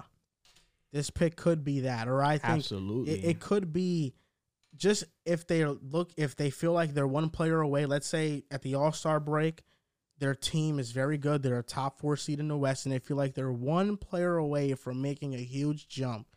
This pick could be used to acquire that said player. Well, it'll have to be CJ, Valanciunas, and the pick. Yeah. Well, if we're talking about a Kevin Durant trade, yeah, but maybe another player. Just for like cap situations, like it would be those two. Yeah, maybe another player though. Possibly it could be another player. Could be Lauri Markkanen. Where the hell is he coming from? Why do you keep saying his name? He's been really good for Utah, bro. Yeah, but why do you keep saying his name? Nah, he's a star. But we're talking about the Pels and the Nets trade. Where's I'm saying another player they could acquire. Oh, like yeah, the Pelicans? but not with that pick though. Yeah, not with that. Oh, Yes, then why are you saying? I thought they could trade their own first round pick though. They do have theirs too. We're fucked. I'm gonna just be honest with you. They could definitely get a superstar with that pick if they, they get an all-star level player with that pick. I mean, just like he said, I mean, the turmoil going on with the Nets have pretty much nothing to lose. They don't have much picks. They could be like, yo, we'll give you this, that, and we'll give you this pick. The Lakers don't look like they're going to be any good. Yeah. Then you add Kevin Durant to a team like that. I don't think the Pels want Kevin Durant, though. That'd be crazy if they got him, though, to be honest with you. But I think they go with what they got, like their culture building. I think they don't want to break that up right now. And they already got 2 guys that are the guys. Bringing in another guy, it's like crazy though. I ain't gonna lie. Yeah, so and don't give KD no more favors, bro. Make him earn it, loser. Like, don't give him no more favors. Tired of giving him favors, man. That's your boy. You just don't want him to pass Steph. He literally can't. Nah, it's over. I don't think he passed Steph got 4, bro. He what can't. What if KD wins the championship this year? You don't believe that. He doesn't believe that. Wait, with the Nets or in general? The Nets, bro. No, he's not winning. Unless he goes. I wish. I don't. He's not winning a chip this year, bro. You don't believe not that. Especially with he ain't winning. But if he does, though, if he were to win a chip at Finals MVP, then the conversation would be brought up again. Nets fans swore that they was finna win a chip with Kyrie and KD. I mean, can you blame us? Can you blame us? James Harden was supposed to get it done with y'all. It's just injuries. Here you go. No, it should have happened for real. They got hurt. Mesmerizing about the past. You don't think it should have happened? They should have won a championship for sure. I don't think it was meant to happen. Fate. Injuries are a part of the game, like you said earlier. James Harden, though, should be a champion. He could be a champion this year with the Sixers. You don't. You still think the Sixers gonna win? They got a chance. I mean, everybody. When you walk into the playoffs, everybody has a chance. I don't think it's impossible. They're playing right now. Let me see if they're. No, they're whipping our ass right now. Oh, they're facing the Bulls. Yeah, they're we have never 15 beat. on y'all. We've never beat Embiid in our lives. For real? Never. Not Because once. he's better than No. your franchise. Franchise is kind of nuts considering we have Michael Jordan, but I get it. He has 8 points on you right now Yeah, no, in 9 minutes. never beat. And PJ Tucker got 5 points. You better start respecting him. I'm done with PJ. I needed him to hit 2 threes one day. He's so garbage. He couldn't hit 2 threes. He didn't get the ball, actually. He's so terrible. He's a terrible basketball player. Did he hit one at least? Yeah, he hit one. That was the night we was watching the game. He's a lock for a corner 3 a game. He had like 4 open corner threes. He didn't make the other 3. I was pissed off. Was he good defensively though? That game, they were playing the Bucks. No, he was not. He's getting killed. Giannis I wouldn't say he killing was getting killed. Giannis is just 7 feet tall. him? He's ridiculous. PJ is 6'5". So what do you? But he's strong. Yeah, Grant Williams guards Giannis better than PJ Tucker. That's cap. Facts. See, you're so disrespectful to PJ Tucker. You just don't respect his game. I'm Grant sorry. Williams just fouls a lot. That's his only problem. Grant Williams can't compare to what? PJ. He literally is gonna be a better PJ. Nah, you tweeted a while ago that They're the same Celtics guy. have PJ Tucker on their team as Grant They're Williams. They're literally yeah, corner the same- threes. They're the same guy. defensive Yeah, players. Grant got a PJ's little more in flyer, his bag though. Nah, PJ's flyer though. No, PJ's How undoubtedly better fine. sneakers? But Grant got a Way little more in better. his bag though. Grant gonna be way better than PJ. I'm sorry. Nah, he doesn't have the same type of heart or hustle Okay. that PJ Yes, he has. does. Yeah, he's trolling. Nah. No, he does, bro. He, PJ's a different level of hustle, What? and he plays with. why did different level of PJ start his NBA career at 32? Because he was playing overseas, bro. And Because he didn't start. He started earlier. Teams like didn't 28? value. 2000, I believe 2006.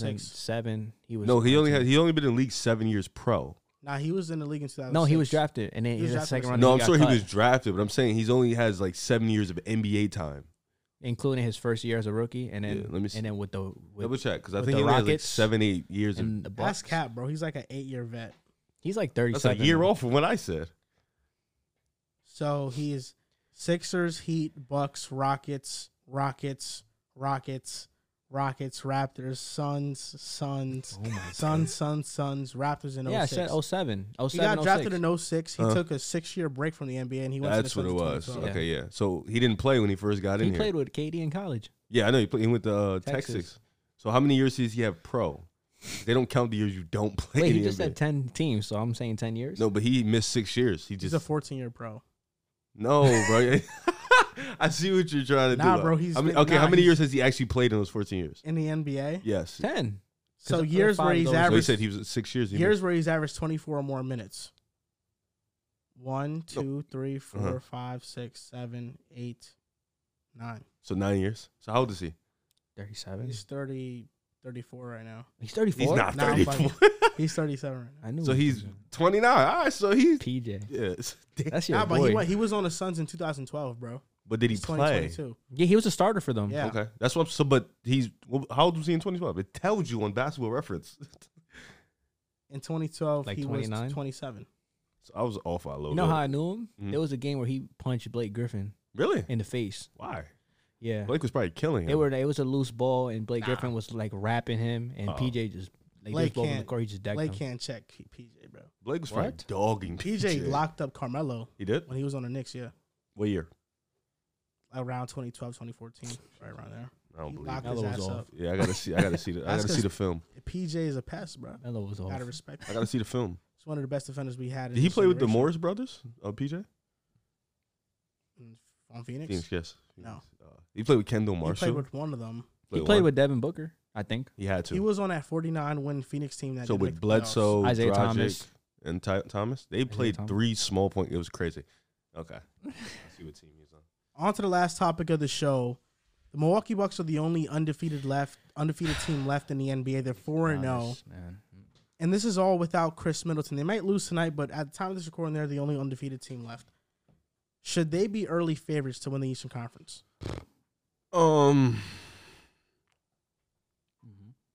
I mean, it was either them and the Celtics, right? I mean, I think that was the conversation, like Bucks or the Celtics. But right now, with no Middleton, the Bucks look great. You know, Drew Holiday looks amazing on the defensive end. Giannis looks like a dog on the offensive end.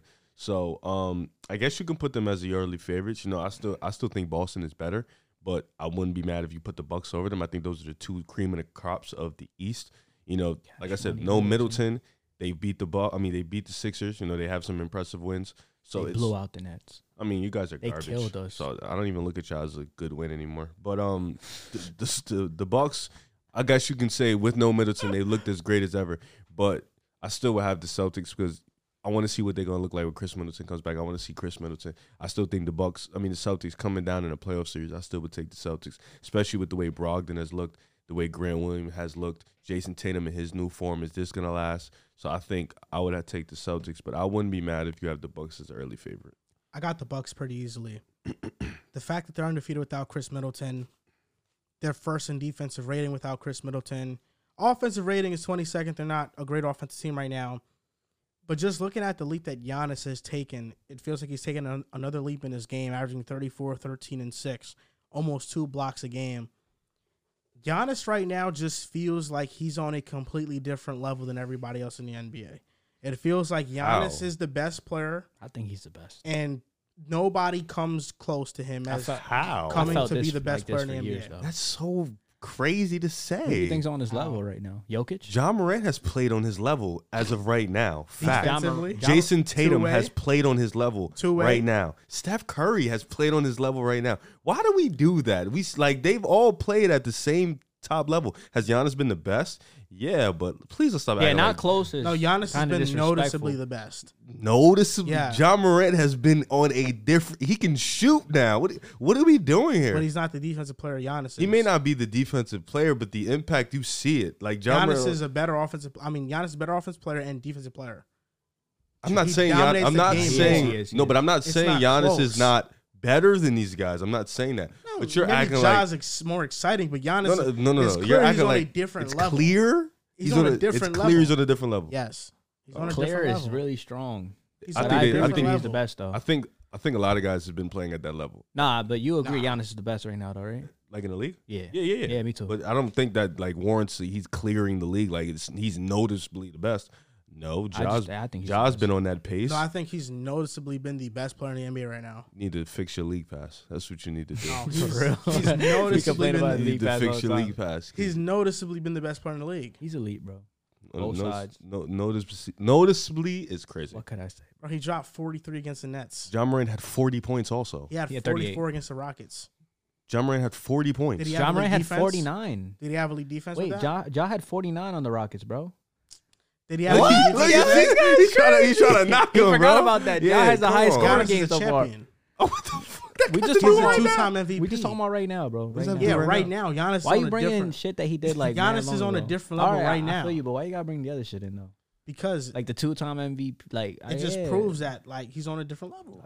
I don't understand. Right the now- different level part is crazy. I mean, to me. career, yeah, but right now, I agree. Too, Right now, but I watch. I just don't know why you brought in Right the now, I MVPs watch. and shit. What about Luca? What are we doing No, here? Luca's amazing. No, I love stop it. Luka. Because what are we doing? Luka's Luca's disgusting, 36, too. 10, and 10? What are we doing here? Yeah, nah. Like, I watch Giannis. No, and I say he's the best this- player in the league. this, All right, okay, that's yes, fine. yes. But he's not on a different level think than he clears everybody Luka? else. I think he's noticeably the best player. This isn't Michael think he Jordan in clears the Luka? 90s and everybody else, bro. You think he clears Luca? Two-way prowess. Yes. Offensively, he doesn't clear Luca by any stretch of the imagination. Luca's a better offensive I player. was talking about his two-way prowess, bro. Luka's been on his level, bro. Is Giannis the best player in the league? Yes. That's fine. Noticeably been the best player in the league. That's fine. But has he been on a different level than these other guys? No. They're all on the same level. Dude, Giannis is just better than Luka them. has been It's doing fine some to say incredible that. no, I fucking think shit, that yo. Giannis has been a step above. Yo, Luca's been on some incredible shit. That's all I'm gonna say. Step above my ass. You got to stop, bro. I hate But when people Giannis has do been that. disgusting this year, though. to Like be they've honest. all been disgusting. Like Yeah. we've had some amazing guys in the first 2 weeks. First say- 1 and 2 so far for me is Luca and And Giannis. So I agree. I was with gonna that add Luka the take. topic of change my take because Mm. the Bucks are my team to go to the Eastern Conference Finals and go to the championship, make it out the East. I think they're my. Do you team think to they make it can out win the East. title? I think they can. They need more offensive output, and I think Chris Chris Middleton's Middleton's going gonna to come back.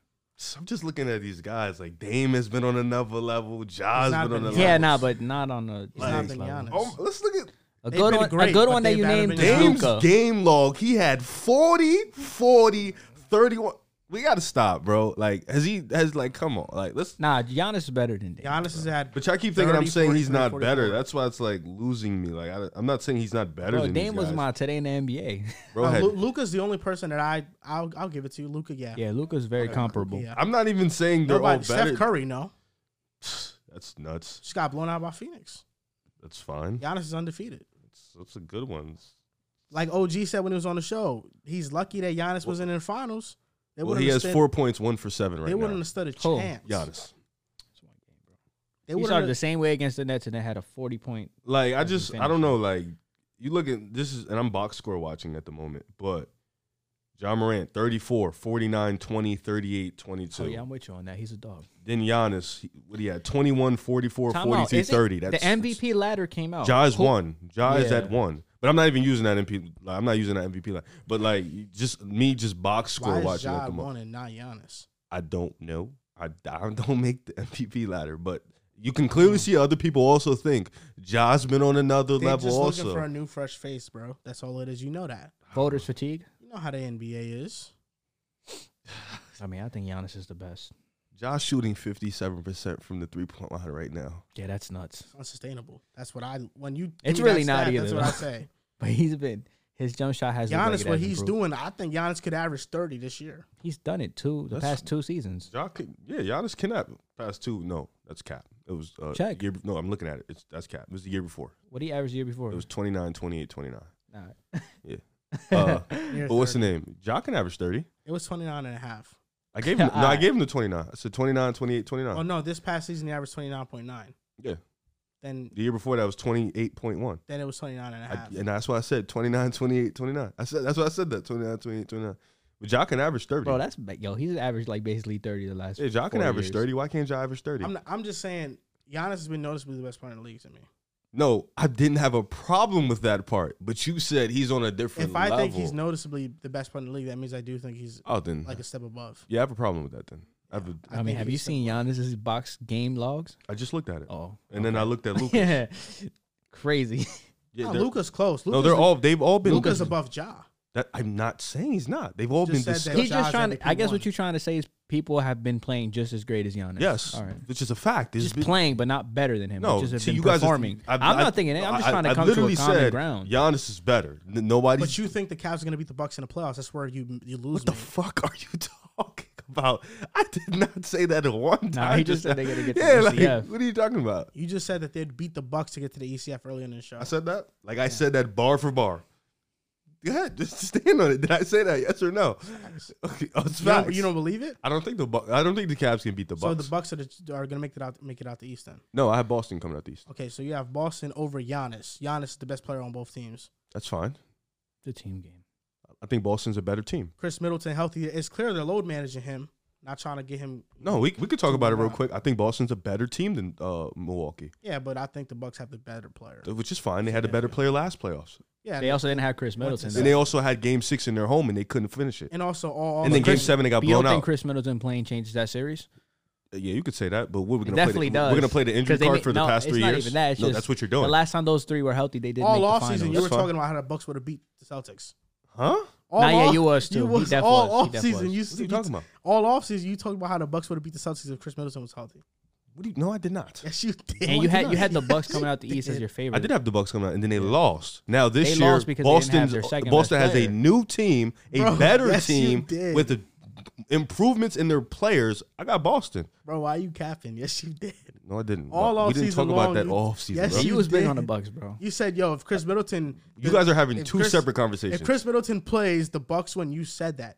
No, you I- said I said that all off season. We were not talking about So that wait, you all. do I off said agree you with said that, it though? in Yeah, I the said if offseason. Chris Middleton would have played, yes, I did say that. But you made it seem like I was just spewing about that all offseason. No, because the Bucks, and I've said this too. Stop bringing that out, because I've said this too. The Bucks still had an opportunity to win that series with Middleton out. Giannis just couldn't close it out in his home. I did say that too. Well, you They said lost if to Al Middleton played, they Horford. would've won. Yeah, but then they lost to Al Horford in Game 6. Then they got blown out by Grant Williams in Game 7. So the Middleton excuse is cool, By but Grant they Williams? still could have won.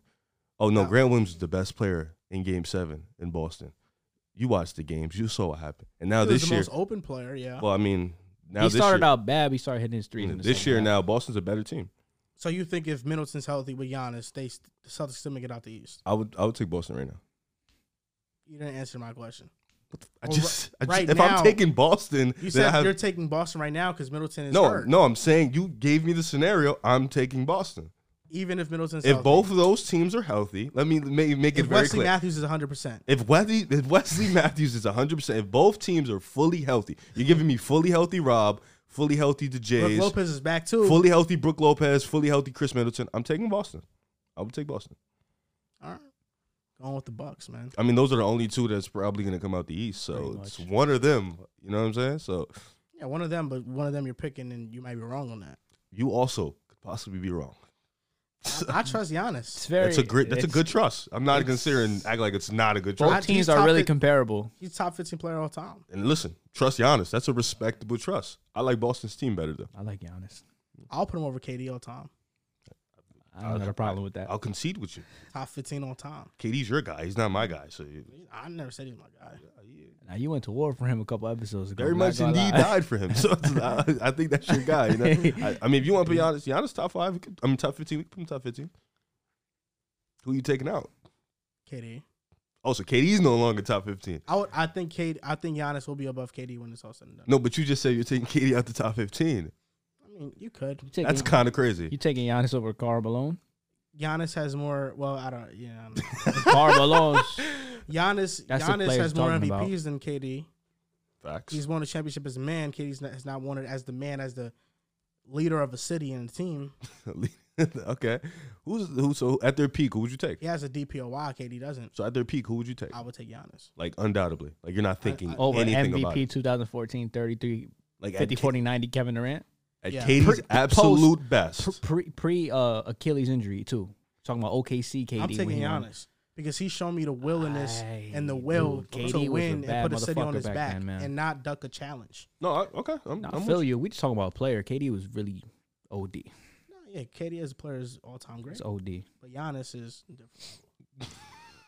different level. It's just okay. It's funny because I feel like in a couple months when this gets brought up again, he's gonna mention how Harden and all them were hurt and how they probably wouldn't have won either. I mean, so yeah, it is. Right now, he's feeling Giannis. I respect it. Listen, the Bucks. I mean, the Bucks are the Bucks. Giannis has accomplished more as the man than him, though. It's just a stone cold facts. Just is what it is. The Bucks are the Bucks, man. I mean, we're gonna see towards the end of the line if they see each other. You know, that's gonna be a series that we're gonna definitely get in tune with. But I like Boston. I really do like Boston as a team. So I'm gonna go Boston. You know, so casual. You know, it's good teams. You know, Giannis gonna do his thing. Tatum's gonna do his thing. Giannis is gonna have his sidekick healthy this time, this go around. So definitely, I think Tatum and JB will be much better at that point. So especially Tatum. I think Tatum is gonna be. Tatum's ridiculous. Tatum's gonna be on another. Giannis's length is. He's not guarding. They're not going to start him out on Jason. Tatum's going to be able to match Giannis. So offensively? Yeah. Oh, yeah. You think so? I think so. He didn't do it in the finals against Andrew Wiggins. He literally couldn't match Giannis in the finals because he didn't play him. No, I'm saying in the finals he couldn't. Well, I mean, he wasn't great. Played the Warriors. Oh. They were selling out on him the whole series. That's an experienced team with 3 championships. Experienced coach who has like 12. I understand, but I don't think he'll match Giannis. In the playoffs, he just did it. I think it'll be close, but he won't match him. He literally just did it. But if Giannis has a sidekick, no, it's not happening. How does the sidekick alter from them two matching? I don't understand what that means. Because now it's less responsibility on defense and creation for Giannis. And to be honest with you, they were up 3-2 without him the entire series too. Giannis is a rim protector. What do you mean? Yeah, he's not guarding anybody on the perimeter. He's not going out there to stop Tatum. Wesley Matthews is going to be the one guarding him. in that playoffs, Tatum averaged 27, 6, and 5. What did Giannis average? Like 34, 15, and 7. Yeah. Giannis. So he did not match him. So about in the run? No, in the series. Oh, in the series? Yeah. Oh, okay. 34, 15. I know Tatum had a few he had a 40 At game ball. 6, he had 46. Yeah, he had that 46. Tatum has some historic moments. He was killing game 6. Yeah, he had that 46 that put them in Giannis' home, put them in very, very good company. Letting another man get 40 in your home is kind of crazy. I'm going to just be honest with you. Like, I'm going to just let you know that. Frying. Letting another man get 40 in your home is ridiculous. Ridiculous, bro. Well, we'll see come down the stretch. You know what I'm saying? You got your little Bucks love. Even though you had Philly 2 weeks ago, now you all of a sudden got the Bucks. So This to change your take. Change your take. Yeah, I'm changing my take. you're changing it to the obvious answer. Okay. I want to be right. It's obvious. You You just basically admitted to me you're taking the underdog in the Celtics. I took the Celtics 2 weeks ago. But you think the Bucks should be favorites. Yeah. I said I don't mind the Bucks being favorites. Respectable. Even though the Celtics, I think, are favorites. JC said it. When those big three are healthy, they haven't. So who are you going with, the Bucks or Celtics? Milwaukee. I think they're battle tested. I think that they've won a championship. I think if they had Chris Middleton last year, they would have been in the finals. I think he makes that much of an impact. So. And they would have won and beat Golden State, too. That, I don't know about Who's guarding Giannis? Kayvon Looney? Draymond Green. Draymond Green cannot check Giannis. Build the wall. On his best day, he can't check I'm just Giannis. saying, you just asked me who was guarding. This is going to have to be Draymond Green. Draymond Green at, they build the wall, this age. Draymond Green at this age. They build get the wall, best of broski. sleep, eat the best of meals. They build the wall. Cannot match Giannis. They build the wall. Cannot check And I Giannis. promise you, Andrew Wiggins can guard Chris Middleton. I promise you he can. Like, very, very easily, too. Like, it's not going to be a If challenge. he strapped Jason Tatum, who's he's not even way he's more not getting gifted. no sleep guarding Chris Middleton. I'm telling you. Chris Middleton can light him up for games. And Drew Holiday going to do what he do on Steph, too? Steph won't guard Drew Holiday. Now I'm saying Drew's going to guard Steph. Drew can't check Steph. Why are you telling me that? They switch everything. He's going to make him inefficient. The Bucks allow hella threes. Instances in which Steph you Curry do know just that, killed right? him. The Bucks allow a lot of threes. It's not going to work on Giannis if you don't have this. And allowing a lot of threes isn't going to work on the Golden State Warriors. I don't know.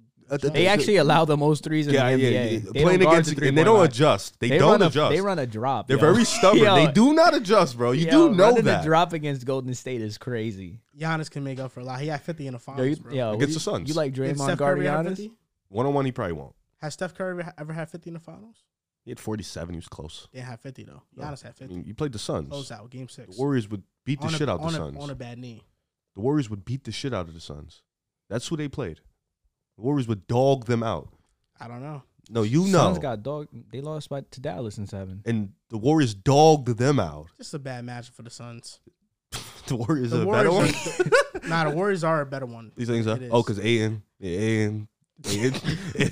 No, it is a better matchup because of Aiden, right? Like, say it. You want to say it because of Aiden, right? It is because of Aiden. Oh, my God. A series decided by DeAndre You think Wiggins could check D-Book?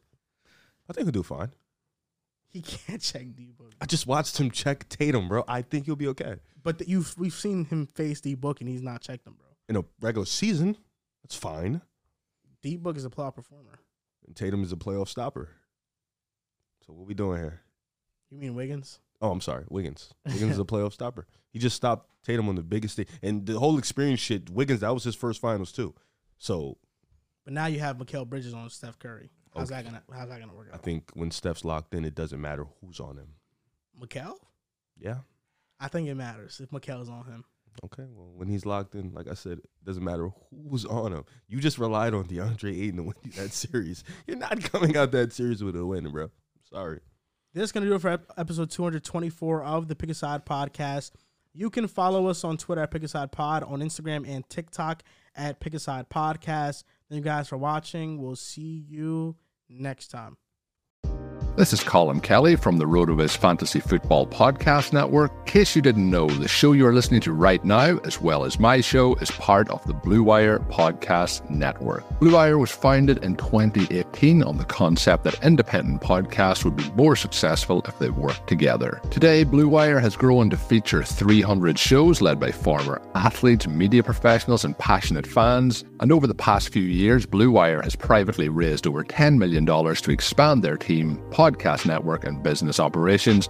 Now they are raising another round on WeFunder. WeFunder is a crowdfunding service that connects startups with investors. It's a cool platform that gives everyone the opportunity to be a part of a growing startup. You can invest as little as $100. In other words, you don't have to be a millionaire to invest in cool companies on WeFunder. Blue Wire is raising money to expand their sales team and improve operations, which in turn will help this show continue to grow. If you would like to be part of the Blue Wire investment round or want to find out more information, go to wefunder.com/Blue Wire.